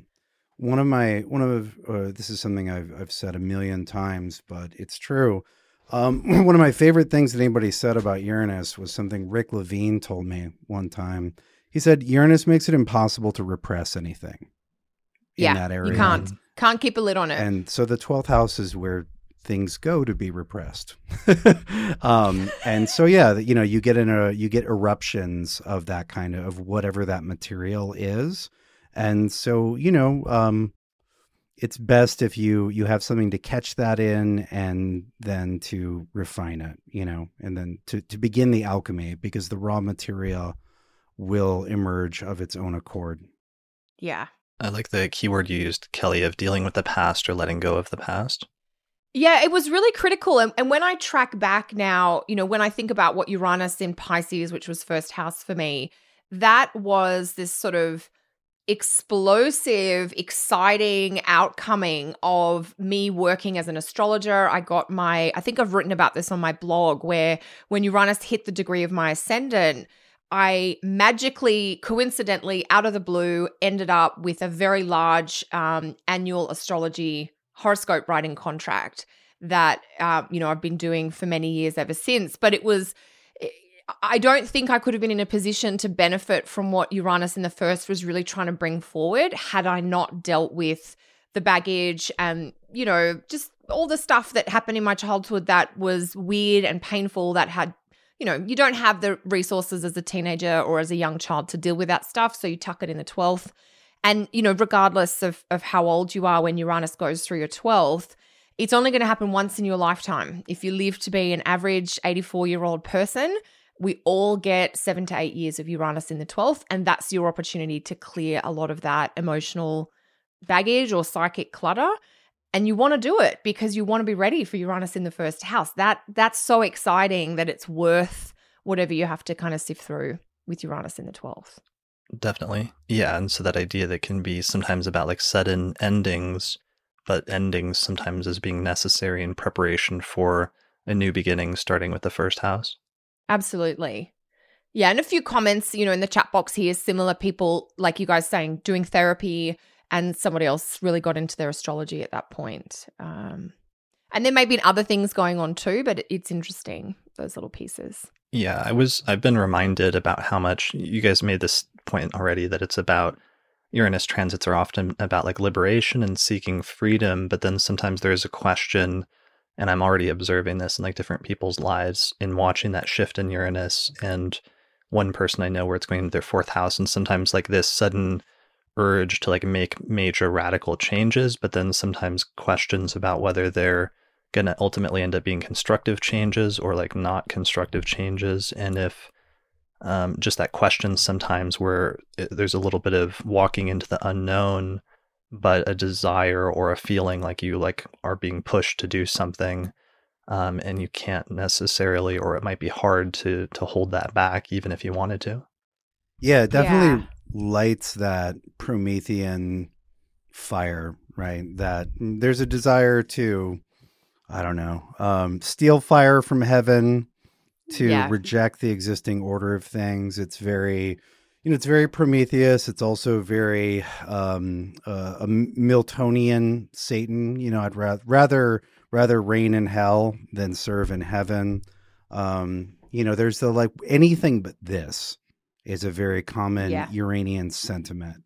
And, that's whether that's fortuitous or not, it's not fortuitous or not. Like that's the directionality of it. And you have to assess, whether it's a good idea or not based on whatever instruments you have. When I think of Uranus, I always think of the Fool card in the tarot. Which is usually, it's a figure who's kind of all packed up and on the road, and they're about to fall off a cliff, and they're about to fall. It's, the Fool is the archetypal protagonist in that they don't know the story that's about to start. They don't know the story that they're about to fall into. I tend to advise people when they're having, big Uranus transits, to just take an experimental frame of mind on, because you don't know, like, find out, try that, see what happens. Like, I think that the one frame of mind that people come into with Uranus transits that's actually the least useful is wanting to know everything ahead of time. Right. It's like the least useful strategy for life, basically. How to expect the unexpected. Right. Well, and that's of course, on an emotional level, that's how we react to a significant uncertainty, is we want to double down on the known. But Uranus is the mad scientist, and doing experimentation and then finding out what happens, and being, how should we say, sort of obtaining some of that scientific bravery with your life, where you're willing to experiment without pretending that you know exactly what's going to happen. Regardless of what happens, you will have data. And although, we get scared when we make any change that is significant, people's fear about making change and fear that they'll make a permanent mistake is often much greater than the actual consequences of whatever the choice is. Be brave. Don't pretend you know everything. Find out what happens. Like we were saying with the way that Uranus is steady, direct motion and then retrogradation goes, a lot of times you're going to get, if it's a planet that's being aspected, you'll get 3 hits. And so, maybe you go for it on the first one and then you reevaluate on the second or the third or whatever. Anyway, that's a little bit of how I deal with Uranus. The phrase that comes to mind is it's like the throw caution to the wind transit. Like that's the best phrase or like idiom I can think of to sort of encapsulate what you're talking about. Yeah, I use a quote from Ralph Waldo Emerson to often describe Uranus signatures. It may be, someone who has a really strong Uranus placement in their natal chart, or somebody who's going through, a big Uranus transit. And what the quote is, do not go where the path may lead. Go instead where there is no path and leave a trail. And the idea there is that there is that experimentation, data gathering, as you're saying, Austin. It's almost like you got to get curious about what things might be like and give it a shot and see what happens, basically. Yeah. Yeah. And I love that we're already seeing this. Like, this is what's so exciting to me about major planetary shifts, especially outer planet shifts, is when we're into it already. We're like now a few weeks into it because we've been anticipating for a while what it was going to be like and what stuff we were going to start seeing. And now I'm starting to see it happen. And it's so much fun to start seeing that stuff happening in people's lives around you and starting to see the shift in those energies, or however you want to describe it. Because it's so like informative and educational, but visceral in like actually experiencing it sometimes in your own life and seeing it happening in other people's lives in terms of that real like empirical, tangible understanding of learning astrology. Mm-hmm. Like Uranus hasn't gone into Taurus before in my lifetime. This is the first time I'm experiencing this. And so it's interesting seeing that and what that's like, a transit that maybe I noticed coming up in the ephemeris someday 20 years ago when I first started learning astrology in the early 2000s, and it's now happening, and you're starting to see those changes in different ways in people's lives around you. Yeah, it's great. Yeah, it's super exciting. I'm always entertained by the shift from theorizing and speculating as to what a particular planetary position might do into getting to watch the show. Right. Or like this month doing that with like the Mercury retrograde conjunct Neptune in Pisces. Was that everything? That was everything it was cracked up to be for me. I mean, there was some curveballs, but they were funny, like really like on character curveballs, so that I was just like, yeah, of course that's happening because of this, because Mercury's retrograde in Pisces and it's conjoining Neptune now. Yeah, that one was as labeled. I love it. I mean, I'm thinking on the Uranus track, one thing astrologically that's happening in April is we will have the Sun conjunct Uranus, which I think is the first time the Sun is conjunct Uranus in Taurus, because last year I don't think they were at the same degree. They might have been in Taurus at the same time, but we didn't get a conjunction. Yeah. Correct me if I'm wrong, Austin. Yeah, no, you're correct. Uranus followed the Sun into Taurus. That's what I thought. Yeah. Actually, so that's, I mean, it's... Yeah, go ahead. Later in the month, but I think that I'm really interested to watch and see what sort of amplification or spotlight or activation comes through around that time for this longer Uranus in Taurus trend. Looks like April 22nd, around 2.5 degrees of Taurus. So that's more or less right around where it stationed retrograde at 2 degrees of Taurus last year. Mm-hmm. Yeah. Nice. So that's just a little thing in April. Right. You've got something hitting that, right, Austin, at 2 fixed signs? Yeah, I have my Venus yes, at you do. 2 of Aquarius. So we should have an offer in on a house by then if things go as I suspect. And that's the ruler will. of your 4th. Yeah. Beautiful. That's exciting. Yeah, I'm, fingers crossed. I don't want to jinx it. Don't want to jinx anything. Yeah. It's early days. Buying a house is such a big process that I always feel like it's a bit magical when it comes together, because there's so many steps and stages along the way. The financing, the banking, the approval, the agreeing with the seller. There's a number of steps that things can fall down, and they do sometimes. And, the one time, of course, where it all comes together, it is that sense of like meant to be. Yeah. So let's start hitting the rest of the forecast a little bit more sort of in order from the top of the month and like moving through.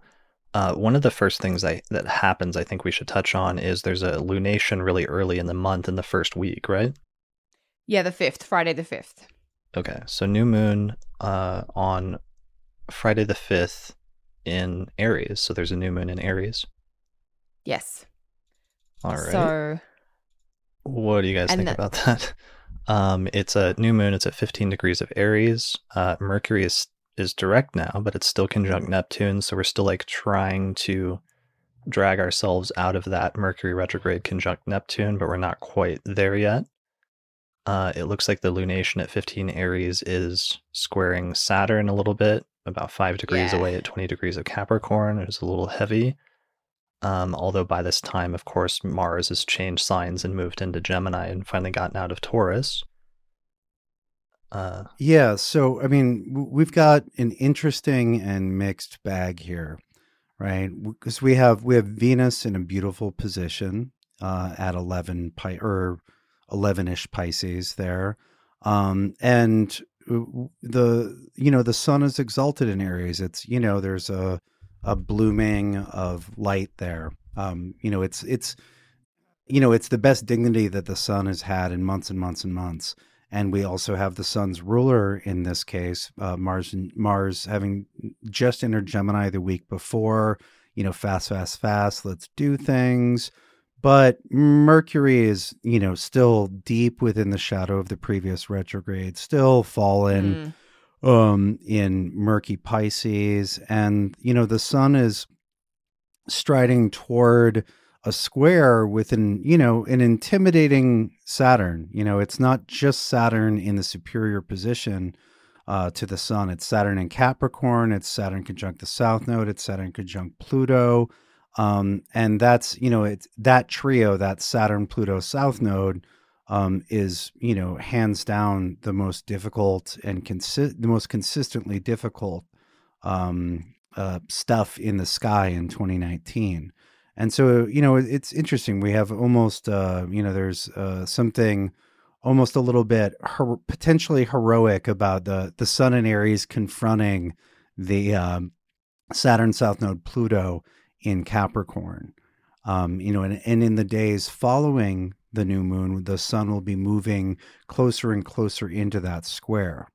And there's more to that story. But, if we're talking about, doing new things and, trying to get everything together, the emphasis, the weight of the past is very much symbolized by that Saturn Pluto South Node.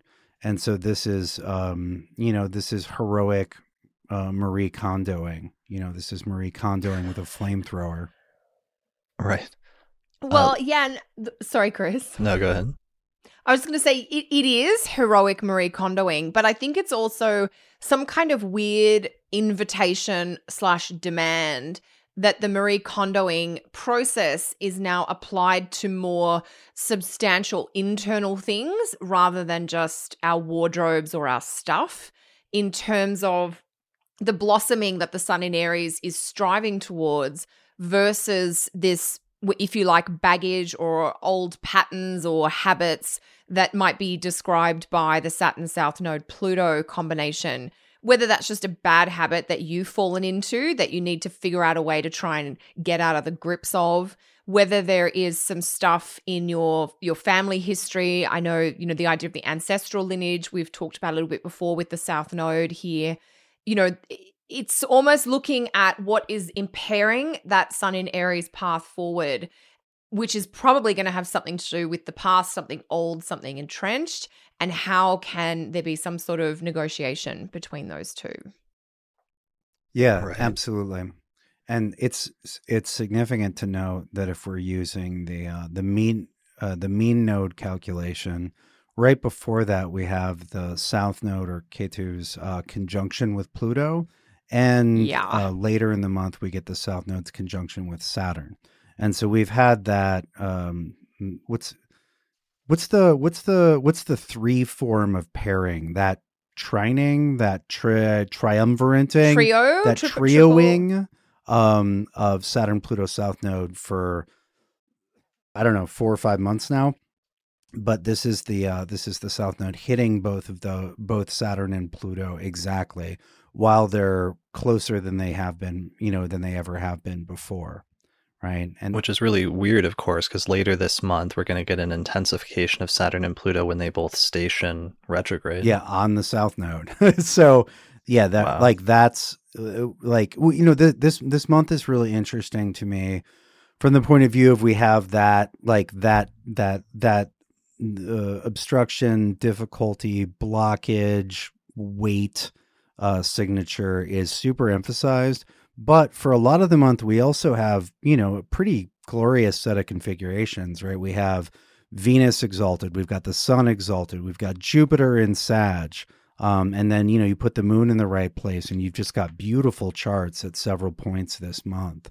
And so, in many ways, we have a better set of configurations during the first 3 weeks of April than we're going to have for quite some time. It doesn't get better in May. Yeah, that's what Lisa and I found.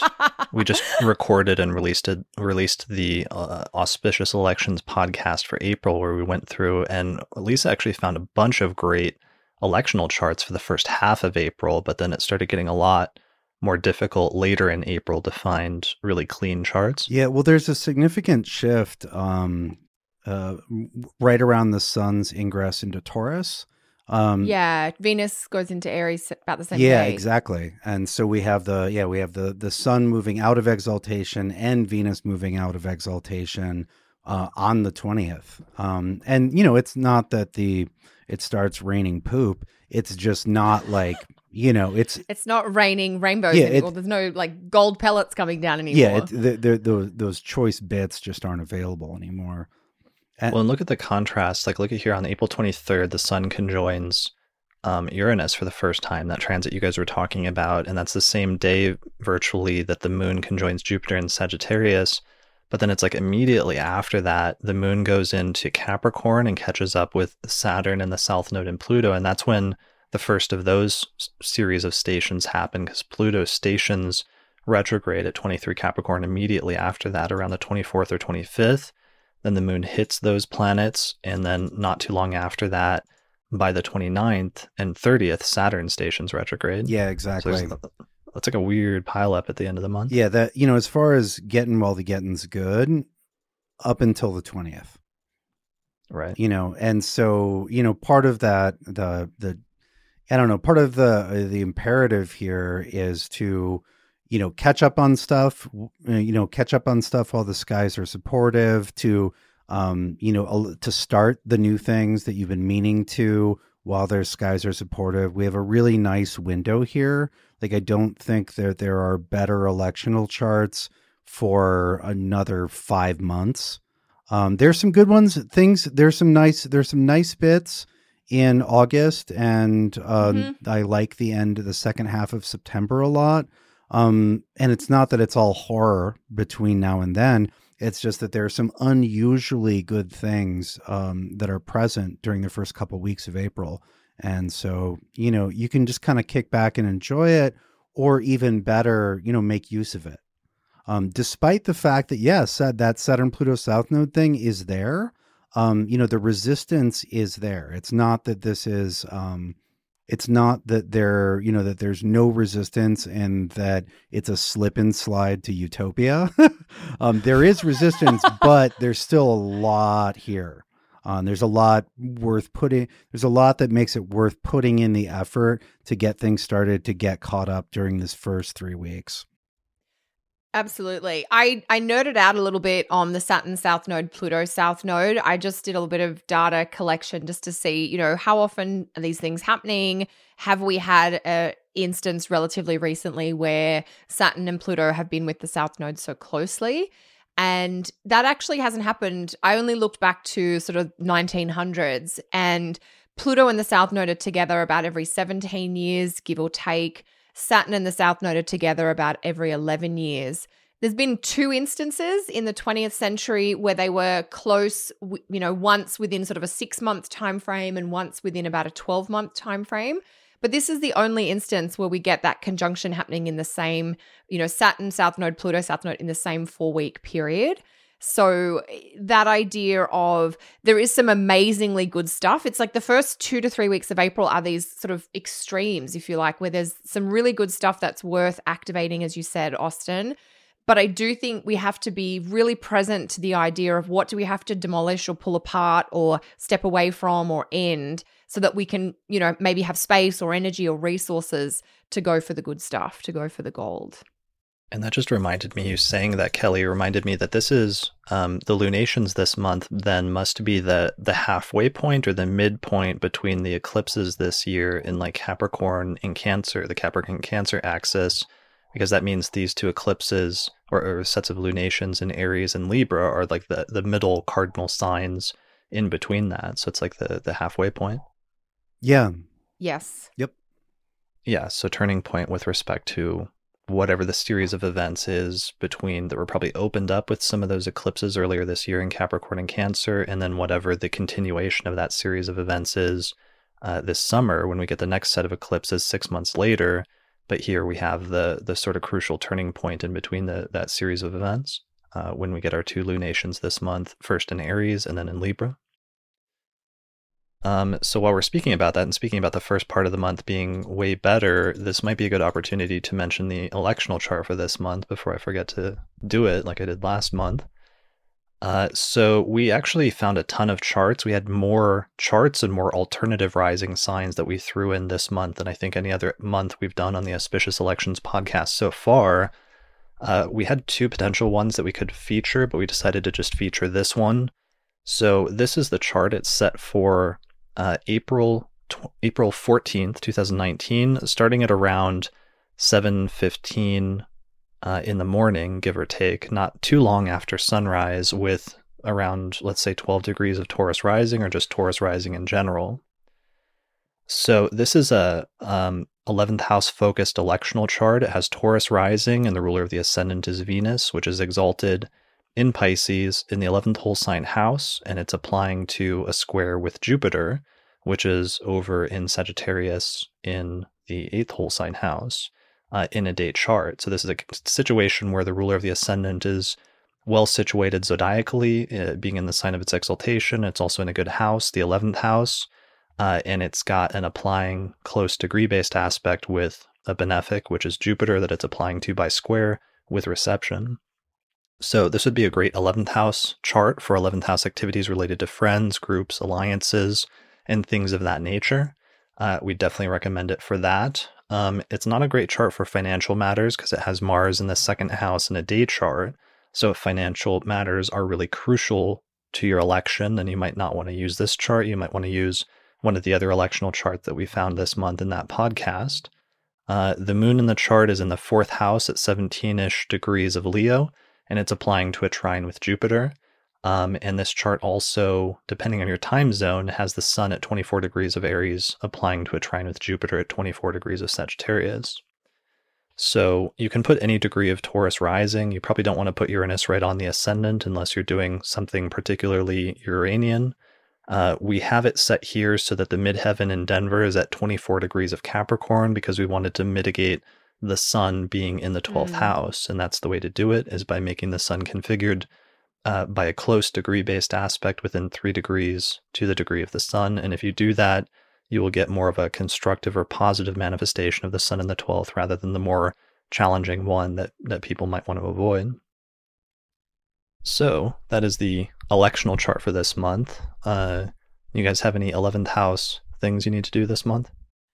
I mean, this chart, this has totally got nothing to do specifically with this election. Just the Taurus rising Venus in Pisces reminds me of a conversation that happened on Twitter with Austin about, maybe it wasn't a conversation, you might have tweeted something around the exaltation degree of Venus being a better day for Valentine's Day when the sun goes near there each month. What I was saying is what's interesting is each year, I should say. St. Patrick's Day That's is what it actually was. Yes. when the sun overlaps with Venus's degree of exaltation every year.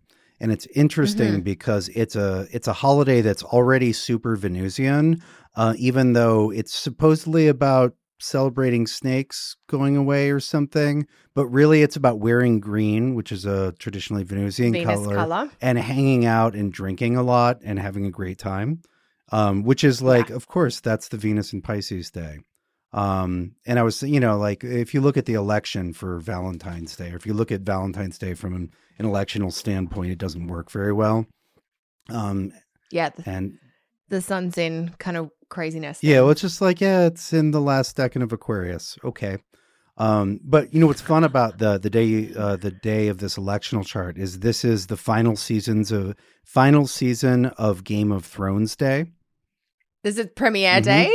That's hilarious. It's premiering on the 14th. Yeah, and so that's so funny. So we picked out our most featured electional chart for the month is the day that the final season of Game of Thrones premieres. And if you look at when it's gonna, like if you look at like 6:00 Pacific, right?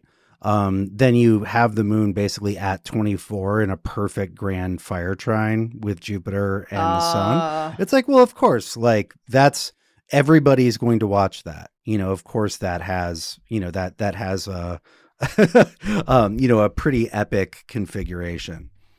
That's hilarious. You're right. That grand fire trine does complete later that evening, like right around the time it'll be airing. Well, yeah, that Sun-Jupiter trine is, it's a really yummy aspect that we have coming through this April with the sun exalted, Jupiter in rulership. And then to get the moon application. Yeah, and that's also the sun's reward for getting through the square to Saturn, South Node, and Pluto. Because the sequence, which I spoke of the first part of when we were talking about the new moon at 15, right? The sun, then has to do the square with Saturn, South Node, Pluto. But as soon as the sun gets done with that, it gets a nice trine with Jupiter.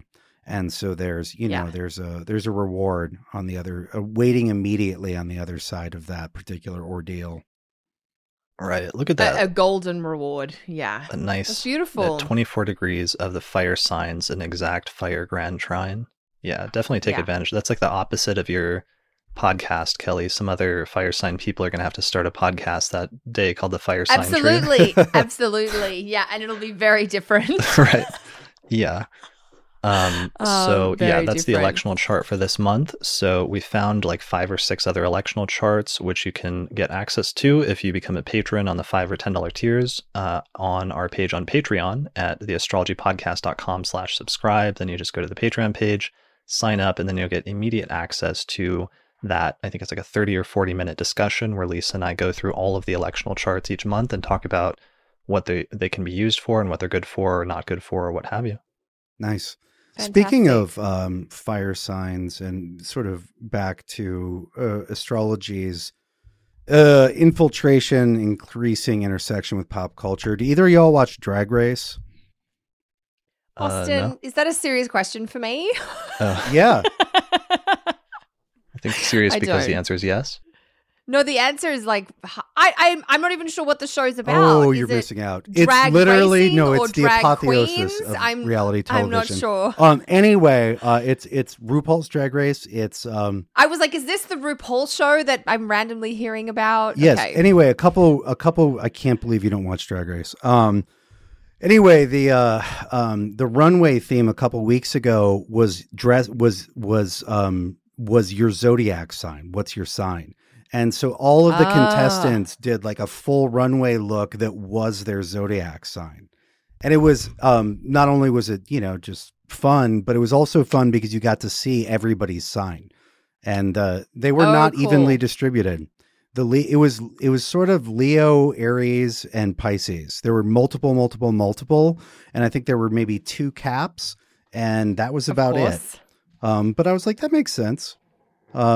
And it was, I don't know, it was a lot of fun. I So neither of you guys watched. I love it. Yeah. I think this is If great. you're endorsing it, if this is given like the Austin Coppock seal of approval, Oh yeah, we'll have to check it out. Kate and I have seen every episode of every season. We're waiting with bated breath. I mean, that's just like one of another of 100 different things I've been meaning to write down of just astrology weirdly coming out into the mainstream or into mainstream media in different ways. Like the New York Times ran an article against like Mercury retrograde or complaining about it this past month and trying to dissuade people. I mean, they're still saying Mercury is in retrograde, but at least it was in the New York Times, I guess. Yeah, and there was a funny little exchange with like on Twitter where Cosmopolitan like sort of made fun of them, and they were like, "That's such a Capricorn thing to say" or something like that in the like Twitter exchanges because Cosmo actually just launched a new and expanded like astrology section in their magazine, which is interesting and another manifestation of that. I feel like there was like a few other little things like that happened in the past month, and I can't remember them all. I've been meaning to do a podcast episode, so I might ask people to send me in things that you've seen over the past year where astrology is suddenly showing up in different weird ways in mainstream media and seems to be going more mainstream. And maybe I'll do some sort of like roundup of that in an episode of the podcast at some point here in the not too distant future. Yeah, that'd be cool. Yeah. Okay, back to the forecast. We got through the first lunation. Where are we at once we get to the second week of the month? I think there's an important thing that happens, which is Jupiter, who's been cruising along in Sagittarius, doing pretty well, suddenly slows down and stations retrograde by about April 9th, April 10th, right? Yeah, I mean Jupiter's been slowing down for like a month, so it's it's only a surprise if you hadn't noticed that. But yeah, we get Jupiter's retrograde station on the 10th, is it? Yeah. Yeah, on the 10th. Yes, 10th Eastern, 11th in Australia. So that begins Jupiter's third of the year retrograde, which it does each and every year. I feel like we need to do a little bit of a PSA moment here. The retrogrades of Jupiter, Saturn, Pluto, et cetera, they're not like Mercury or Venus retrogrades. Whereas Venus, for example, will almost flip significations and go from being a creator of harmony to a creator of strife. When it goes retrograde, Jupiter doesn't become this big, bad, awful when it goes retrograde. It calls for a little bit more. It calls for a little bit more how should we say, thoughtfulness about surging forward. I tend to describe it in terms of consolidating the gains that you've made or digesting what you've learned. It's not quite as extroverted or as risk-takey, but it's not malefic, and it doesn't become malefic in elections or in natal charts. It's not in terms of in terms of grading Jupiter's phases in terms of pure benefic potency. It is not as potent as the direct phases, but it's still worth putting in your electional charts. It's still Jupiter. And in this case, it's still Jupiter in Sagittarius.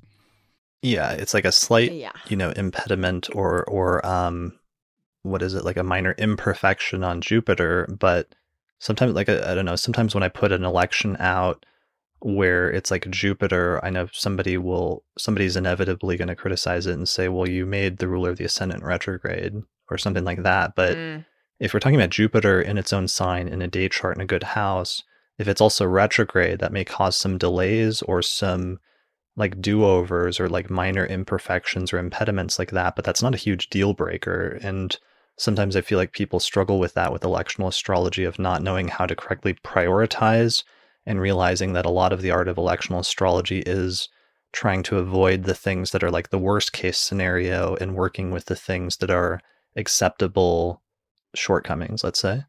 Yeah, I find with Jupiter, with Jupiter's retrograde, it does take a little bit longer to get to the positive outcome, but it gets to the positive outcome. It's just the path is a little windier, but it's a difference between a straight versus a windy path to get to something good, and both of them lead there. And so, yes, prefer the direct over the circumambulatory, but still. Yeah, you'd take a circuitous Jupiter versus a much more difficultly placed Saturn or Mars that might be direct, but could still be more problematic. I think that was a good PSA, Austin, because I do find that people struggle to understand that, a retrograde can affect a planet differently depending on the nature, size, and scope of a planet. And for some planets, a retrograde is a massively inhibiting, sort of changing influence. And for other planets, as we've just described here, it's a blip, but you're still looking at a golden thing. Yeah, so it's not as much of a deal breaker, I guess, for the slower moving planets as it is for the quick ones. Yeah, definitely. So yeah, we'll be dealing with that for the next several months. It's not till later this year at some point that Jupiter will station. July. Is it already by July? Or is it mid-August? Okay, on the 2019 planetary alignments calendar, which I have on my wall. I beg your pardon. Yes. Conveniently, I just sent a bunch, 150 of them to Amazon, and is back on Amazon after being gone for a few weeks. And I've dropped the price to $15. So you can find that on Amazon, you search for 2019 astrology calendar package or something like that, and you'll find it. It says that Jupiter stations direct August 11th. Yeah, yes. It's almost... Here's me wishing it goes direct in July. It's almost Sorry, exactly Austin. On the trines that Jupiter, the trines to the sun that Jupiter stations. So you'll get you basically have 4 months of morning rising, 4 months of retrograde, 4 months of evening rising with Jupiter. It's a benefic, and so it likes clean math. It's not it's not complicated. It's just basically a third for each cycle with the little bit of invisibility at the end. Love it. So yeah, Jupiter will spend basically the whole month, I think, at 23, 24 degrees of Sag. Okay. Because of the station. Yeah. Which, I mean, for some people will be good. If that's hitting a personal planet for you, it may be the intensification of a positive transit. It's certainly something it's going to come back to that point. So it may initiate or begin a series of events that may not fully come to completion until later this year, when Jupiter returns back to that degree, back to 24 degrees and completes its final pass. But at least it could be the initiation or the opening of a certain window that could have some positive growth and stabilization type themes. Mm-hmm. Mm-hmm. All right. So that's happening around the 10th. Then we get into the next week of April, and that's probably where a lot of the action starts happening, right? Right. Well, we have that. We have the big old grand trine on the 14th, which is Sunday. Right. And then shortly thereafter, we have a planet changing sign. We have Mercury moving into Aries. So this is Mercury finally being done with Pisces, Right. after more than 2 solid months. And so that's a good thing, I think. When did that start? Like how far? Because it's not until it leaves pretty much, because it's stationed retrograde at 29. So that's basically when it leaves its shadow as well. Was it February 8th, Yes. I want to say? No, February 9th. 10th. Oh, beg your February pardon. 9th. No, 18th, February 18th. Listen to us with Mercury and Pisces. All right, so February, yeah. Oh my God, wrong Mercury, year. Oh my God, that's 2018. Mercury entered Pisces on February 10th. On the 11th. Yeah. There it is. So now I'm sharing. I thought I Oh was my sharing God, it. I that's forgot that I hilarious. wasn't. It's so like here, 2 months that Mercury's been in Pisces. Okay, so that was the beginning of that transit for a lot of people, was February 10th. It went into Pisces and has been going through everyone's whole sign house that's represented by Pisces. So at the very least, activating the topics associated with that house. It went into its shadow, at 16 degrees of Pisces. So that was around February 19th. Then it stationed retrograde at 29 Pisces around March 5th, March 6th. Went direct eventually recently this week as we're recording this around March 29th, and then finally moves direct and passes its shadow April 16th and moves into Aries around the same time frame, around April 17th. So yeah, that's the end of a very long Mercury transit for a lot of people. It is. And so Sigh of relief. not only is that, Mercury in swift, bright, sharp Aries, that also puts Mercury into a mutual reception with Mars, right? Mercury is in Mars-ruled Aries. Mars is in Mercury-ruled Gemini. And so, we're kind of doubling down on that, on that quick, multiple, fast, sharp, bright quality. Like that. That is very nice. How do you feel about mutual receptions? That's actually the talk that I'm preparing for NORWAC, is reception as a mitigating factor in natal astrology. And I sort of recognize different types of mutual reception, but they all seem to, especially in natal astrology, I always see that as like a really big mitigating factor. And that's one of the things I'm interested and excited to sort of share with people, because it's surprising. It's one of the nice traditional concepts that I learned in terms of traditional mitigating factors that really seems to make a difference when you're looking at natal charts, and whether somebody has a challenging aspect that's really tough versus when there's a silver lining or even something more constructive about it. Yeah, I like them. I differentiate between those where the planets form at least a whole sign aspect versus the ones where they don't. What I guess the way that I think about them these days is that, so one, when you have mutual receptions, not always, but often you have planets that are in the opposite of their domicile, or are in places where they're usually uncomfortable. The one this month doesn't have that issue, but, one of them might be Mars in Libra and Venus in Aries, right? Where they're both in exile or detriment. But they can look at each other and, and they rule one another. And so what I tend to see is that you will have many of the difficulties that are suggested by the planets being, in detriment or wherever they are, that's problematic, but you'll also have benefits as if they were in signs that they ruled. You sort of get both rather than just getting the low dignity version. Right. I love that. And it's easy for people to overlook, but it's such a key to really understanding some charts and why they operate or why they work sometimes as well as they do unexpectedly.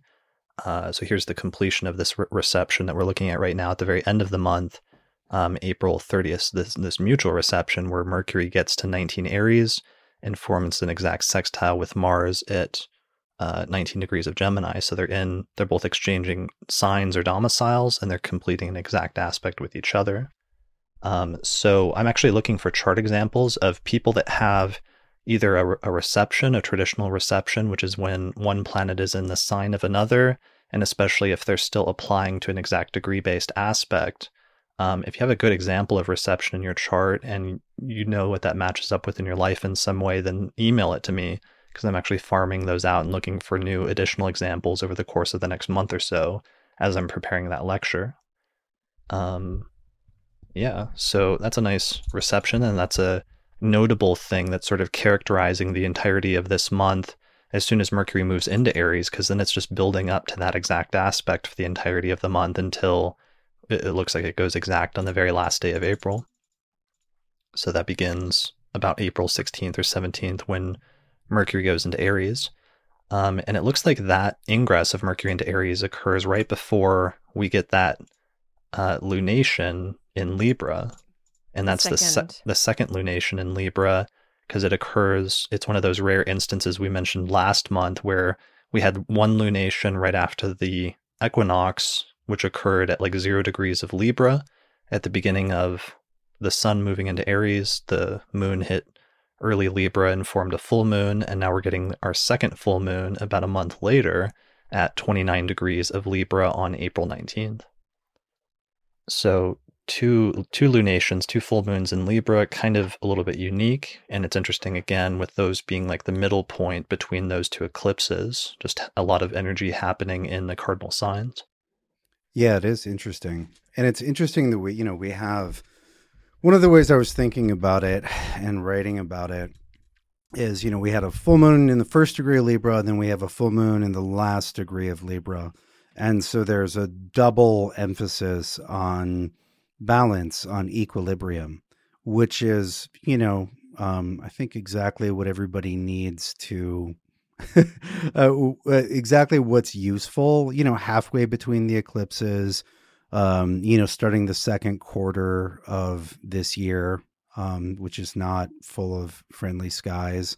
It's like, getting your balance back, getting, as we mentioned earlier, catching up on stuff, getting to the point where you've got your balance, things might not be perfect, but you've got all, you're on top of it again and are ready to move forward from a place of balance rather than, stumbling from week to week.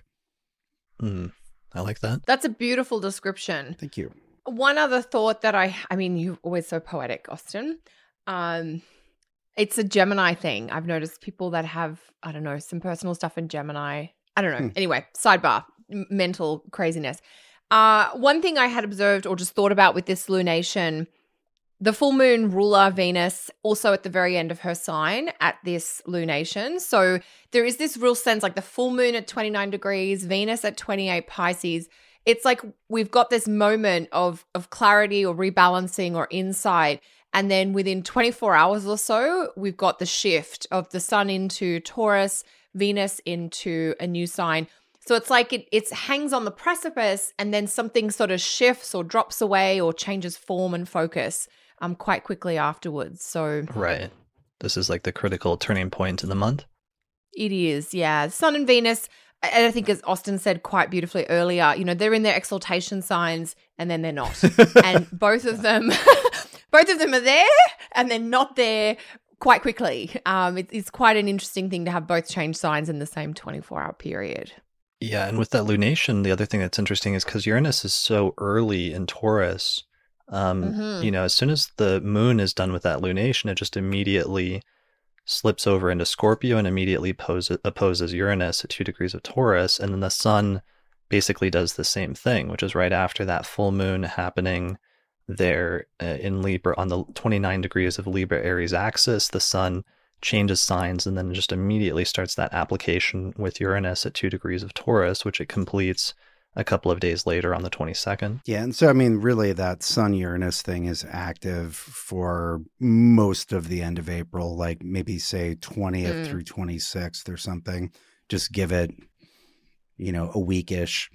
Give it a good week. Because the moon's going to ping that a couple times. Right. So that's getting us into the later part of April at this point, and pretty much we start running into, at this stage, like I mentioned earlier, when the moon goes into Capricorn after completing its conjunction with Jupiter, Pluto stations retrograde at 23 degrees of Capricorn around April 24th, April 25th, right around the same time that the moon's in Capricorn, conjoining Saturn and Pluto in the South Node, weirdly. And then not too long after that, just a few days later, the very last week of April, on the 29th, we have Saturn also stationing retrograde in Capricorn. So there's some real intensification of that cluster of Capricorn planets that are all clustered around 20 and 23 degrees of Capricorn around this point in late April. Yeah. And although it edges into May, what shortly after that pair of stations, you can see there on the 29th, Mercury is at 17 Aries. And so then Mercury is going to square Saturn and the South Node and Pluto, and Venus is going to do the same. And so, the end of April and the first part of May is more challenging than that first 3 weeks of April that we've been talking about. Right. There's more focus on different. the weight of the Saturn Pluto South Node there. Anyway, but yeah. Well, and if you're getting those transits, like if you have sensitive points there, sometimes it's when the stations happen that you get the intensification that produces a turning point or an event in that part of your life that coincides with that transit, whether it's a positive one or a challenging one. So that's also true with Jupiter stationing over at 24 Sag earlier in the month, but definitely the people getting a heavy transit or any sort of significant transit by the Saturn and Pluto around 20 to 23 degrees of Capricorn, whether it's conjoining or sextiling or trining or squaring or whatever, opposing natal planets in your chart, that last week of April is really going to be the focal point for that transit. Mm-hmm. And again, that kind of issues us into the next phase for Saturn. Saturn's going to be retrograde for months, right? And so just like Jupiter, the rest of the superior planets, Saturn has its morning rising phase, its retrograde, and then its evening. And so it'll be retrograde for months. And so this is the sort of reevaluation phase. I think of the retrograde phase of Saturn as sort of inspection, for what you built, or, an inspection to structural changes you made, making sure you really got done all the things you were supposed to get done. Definitely. Yeah, absolutely. The Saturn station, I think it's really interesting. And you sort of alluded to this earlier, Chris, where if your chart is being activated, like for instance, maybe you have a natal planet or chart point like the ascendant or one of the other angles at 20 degrees of a cardinal sign, you're sort of getting that, you're getting a very strong dose of Saturn. And experientially, we could say loosely mid-April to mid-May, given that the station's right at the end of the month of April. And it's a bit of a reality check or a call to clarity. You don't necessarily have to make all the changes immediately, because you get that second activation later in the year where Saturn's going to return to 20 degrees Cap and Jupiter's going to return to the 23, 24 degrees of Sag. But it's definitely letting you know the topics and the territory that need your full attention to be reworked, restructured, adjusted, consolidated, insert appropriate adjective there. Brilliant. I love that. Good. All right. And that's kind of how we close out April, honestly, like not to close out on too sober of a note, but that's kind of what the last week or so is kind of like after, some of the change in energy and the more dynamic nature of the first half of the month and some of the nice electional charts that we see then. We just have a little bit of an intensification of the Saturn, Pluto, South Node Capricorn energy towards the end of the month in early May. And then that will start to usher us into May and June and July and some of the major alignments that we talked about on the yearly forecast episode that are kind of coming up right around the corner from there. Yeah. Well, and one an additional angle on the Saturn South Node Pluto stuff is that I would say do whatever work is called for in that area. Don't put it off. Like don't wait for eclipses to happen on top of that Saturn South Node Pluto in order to deal with it. It doesn't mean a lot of times these things have their own pacing and you can't necessarily zoom ahead and graduate early, but there's certainly the option to fall behind or keep up. And, that Saturn South Node Pluto stuff isn't super fun for most people. But it's worth putting time in now so that it's not like an overdue bill when when June and July's configurations roll around. Yeah, that's really great advice to start working on that now, especially if you can anticipate that as something that's coming up that might become more critical and something you already know you need to start working on, to just start doing it now, because that will help you to mitigate it and make sure it doesn't all hit you at once we start getting those eclipses later in the middle of the year. Yeah. Yeah. And, if people need some clarity about what that's about, think back to the first half of January when we had our solar eclipse near that Saturn South Node Pluto, right? Some of the themes that rose then and how those have carried forward. Yeah. So that eclipse that was in Capricorn on the 5th of January. Mm-hmm. All right. Well, I think, is there anything major transit-wise that we've completely overlooked or forgotten about as we've been going through this? You got anything, Kelly, in your 3 ephemerises? I mean, I know we don't always talk about every aspect, but the one at the end of the month that I've just got my eye on is Mars square Neptune. Yeah, it's worth talking about. On Saturday the 27th. Yeah. For the most part, there is sort of a lighter, more mobile energy to Mars in Gemini. But this square with Mars squaring Neptune is sort of a gluggy, clogged up, definitely more of a lethargic, I often sometimes use the word comatose for Neptune, the idea of just being slowed down or needing that break or just to kind of escape. So there's definitely, I don't know, confusion in the more negative, even sort of deceit and deception. But it's a hazy few days as Mars makes that square to Neptune at the end of the month. Yeah, I find that Neptune has significant power to debilitate Mars. It's like trying to drive a tractor through a lake. You just kind of like all that horsepower and it just kind of doesn't matter. I find energy levels and motivation often dips around then. Mars Neptune squares. Sometimes people's immune systems go down. It's not great for making fast progress. Yeah. It's not.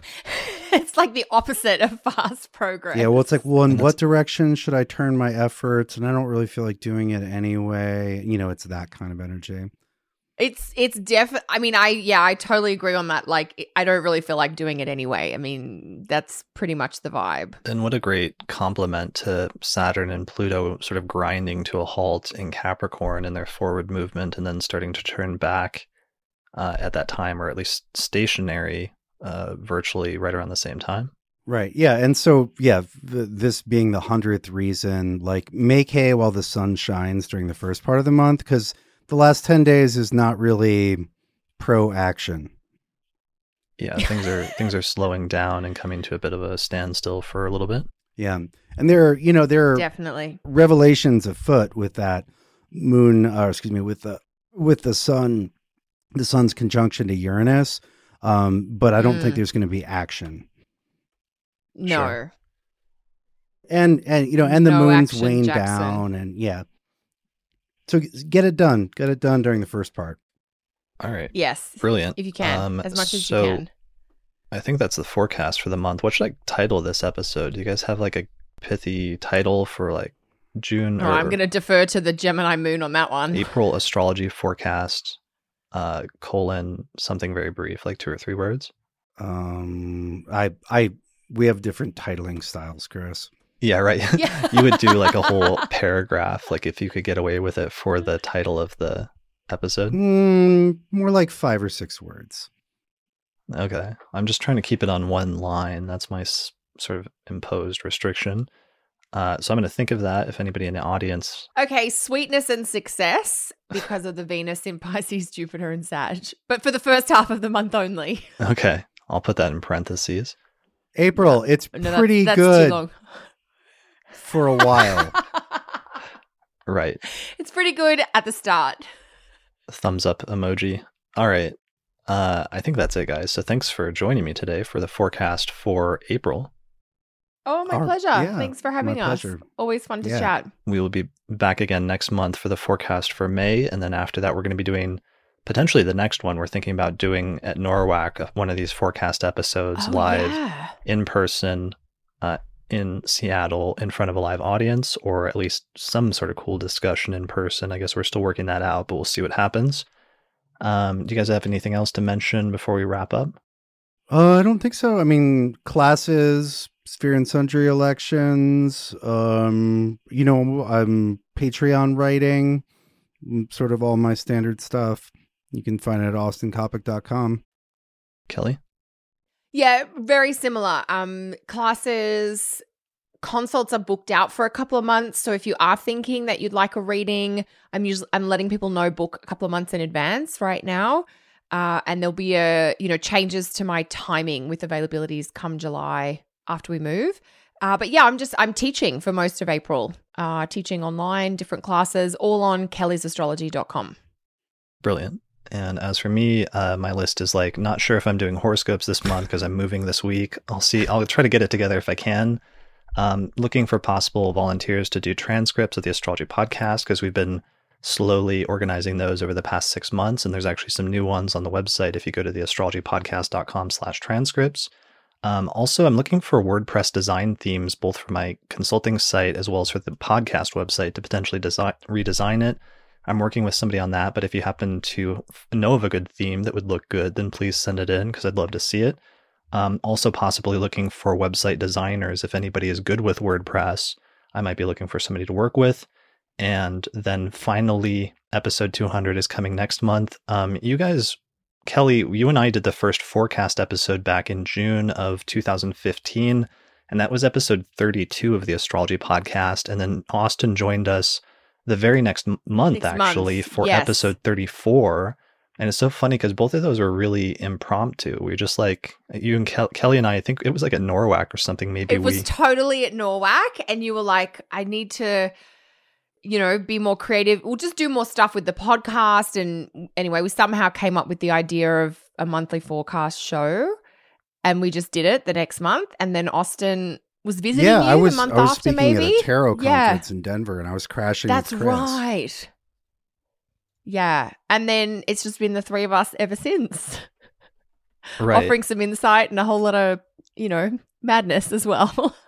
So it's like, how many episodes? That's at least like 50 forecast episodes we've done. So I'm about to celebrate episode 200. So a quarter of those episodes were actually then presumably with you guys, if my multiplication is correct. Well, close to it. I mean, we would have done 12 episodes a year for nearly 4 years. Oh, and then we did significations of the basic planets, and then we did we did Zodiac 1 and 2, and then Chris, you and I have done 1 or 2 separate, and Kelly, you've done a couple separate with Chris. Yeah, that's true. We've done a few pairs. Yeah, so between the three of us, we've contributed. Yeah, I think altogether that's definitely over 50 episodes. So that's at least a quarter of the 200 episodes that I've done have been with you guys. So thank you both for joining me on this. This has been really amazing, and it's definitely changed my life over the past few years. I think I launched the page on Patreon around the same time, and all the support I've received from listeners has totally changed my life and is allowing me and Lisa to finally move out of our crappy basement apartment and move into something a little bit more nice. And that's going to improve the sound so that there's not like dogs barking and other stuff that is baked into some of the classic, most important episodes of the podcast in the past, hopefully no longer in the future. But yeah, thanks to both of you two, and as well as all the patrons and all the listeners who've supported the podcast over the past 2 years. And I'm going to keep pushing to improve and expand what I'm doing, and just keep going and making it bigger and better. Yeah, you're doing a wonderful service for astrology, Chris. It's amazing to see how it's taken off. And I mean, I love doing these shows with you guys every month, so it's just wonderful to be a part of it in even a small way.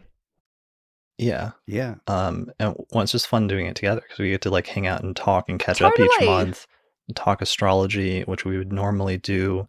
Gives us an excuse to do what we'd love to do privately anyways, but we're doing it as part of, our profession and doing what we love.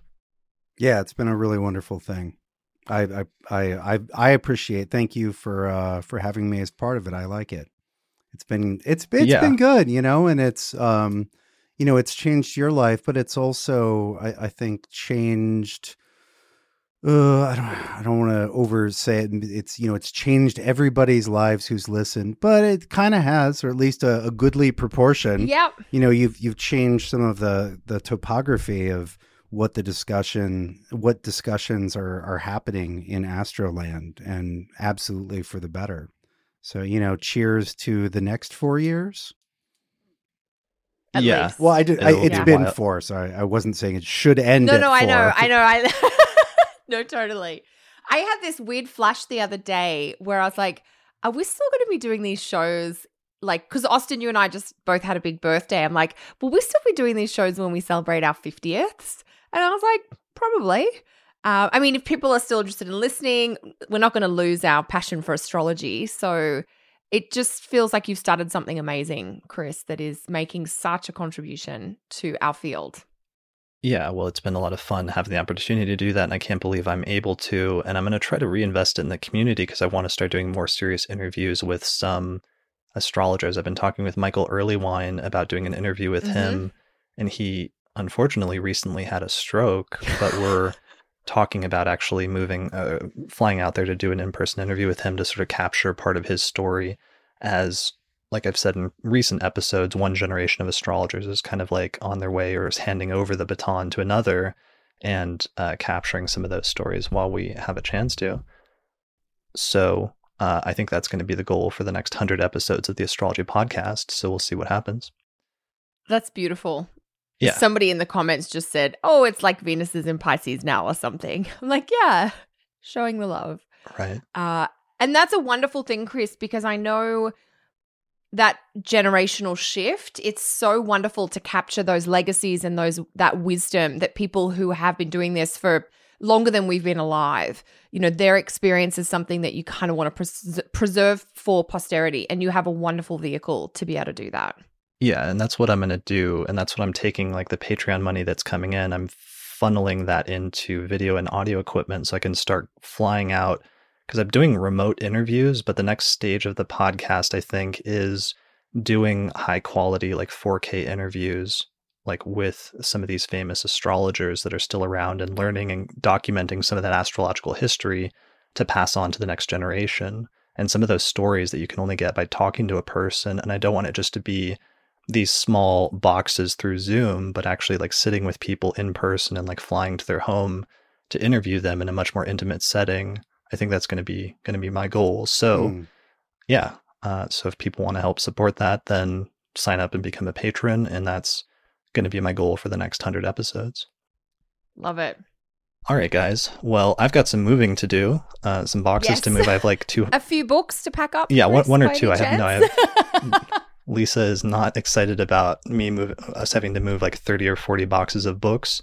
And I've got a ton of bookshelves to set up, but hopefully the next episode should be shot in the new studio. So I look forward to showing it to everybody here. Remember to lift from the knees, Chris. Lift from the knees. Okay.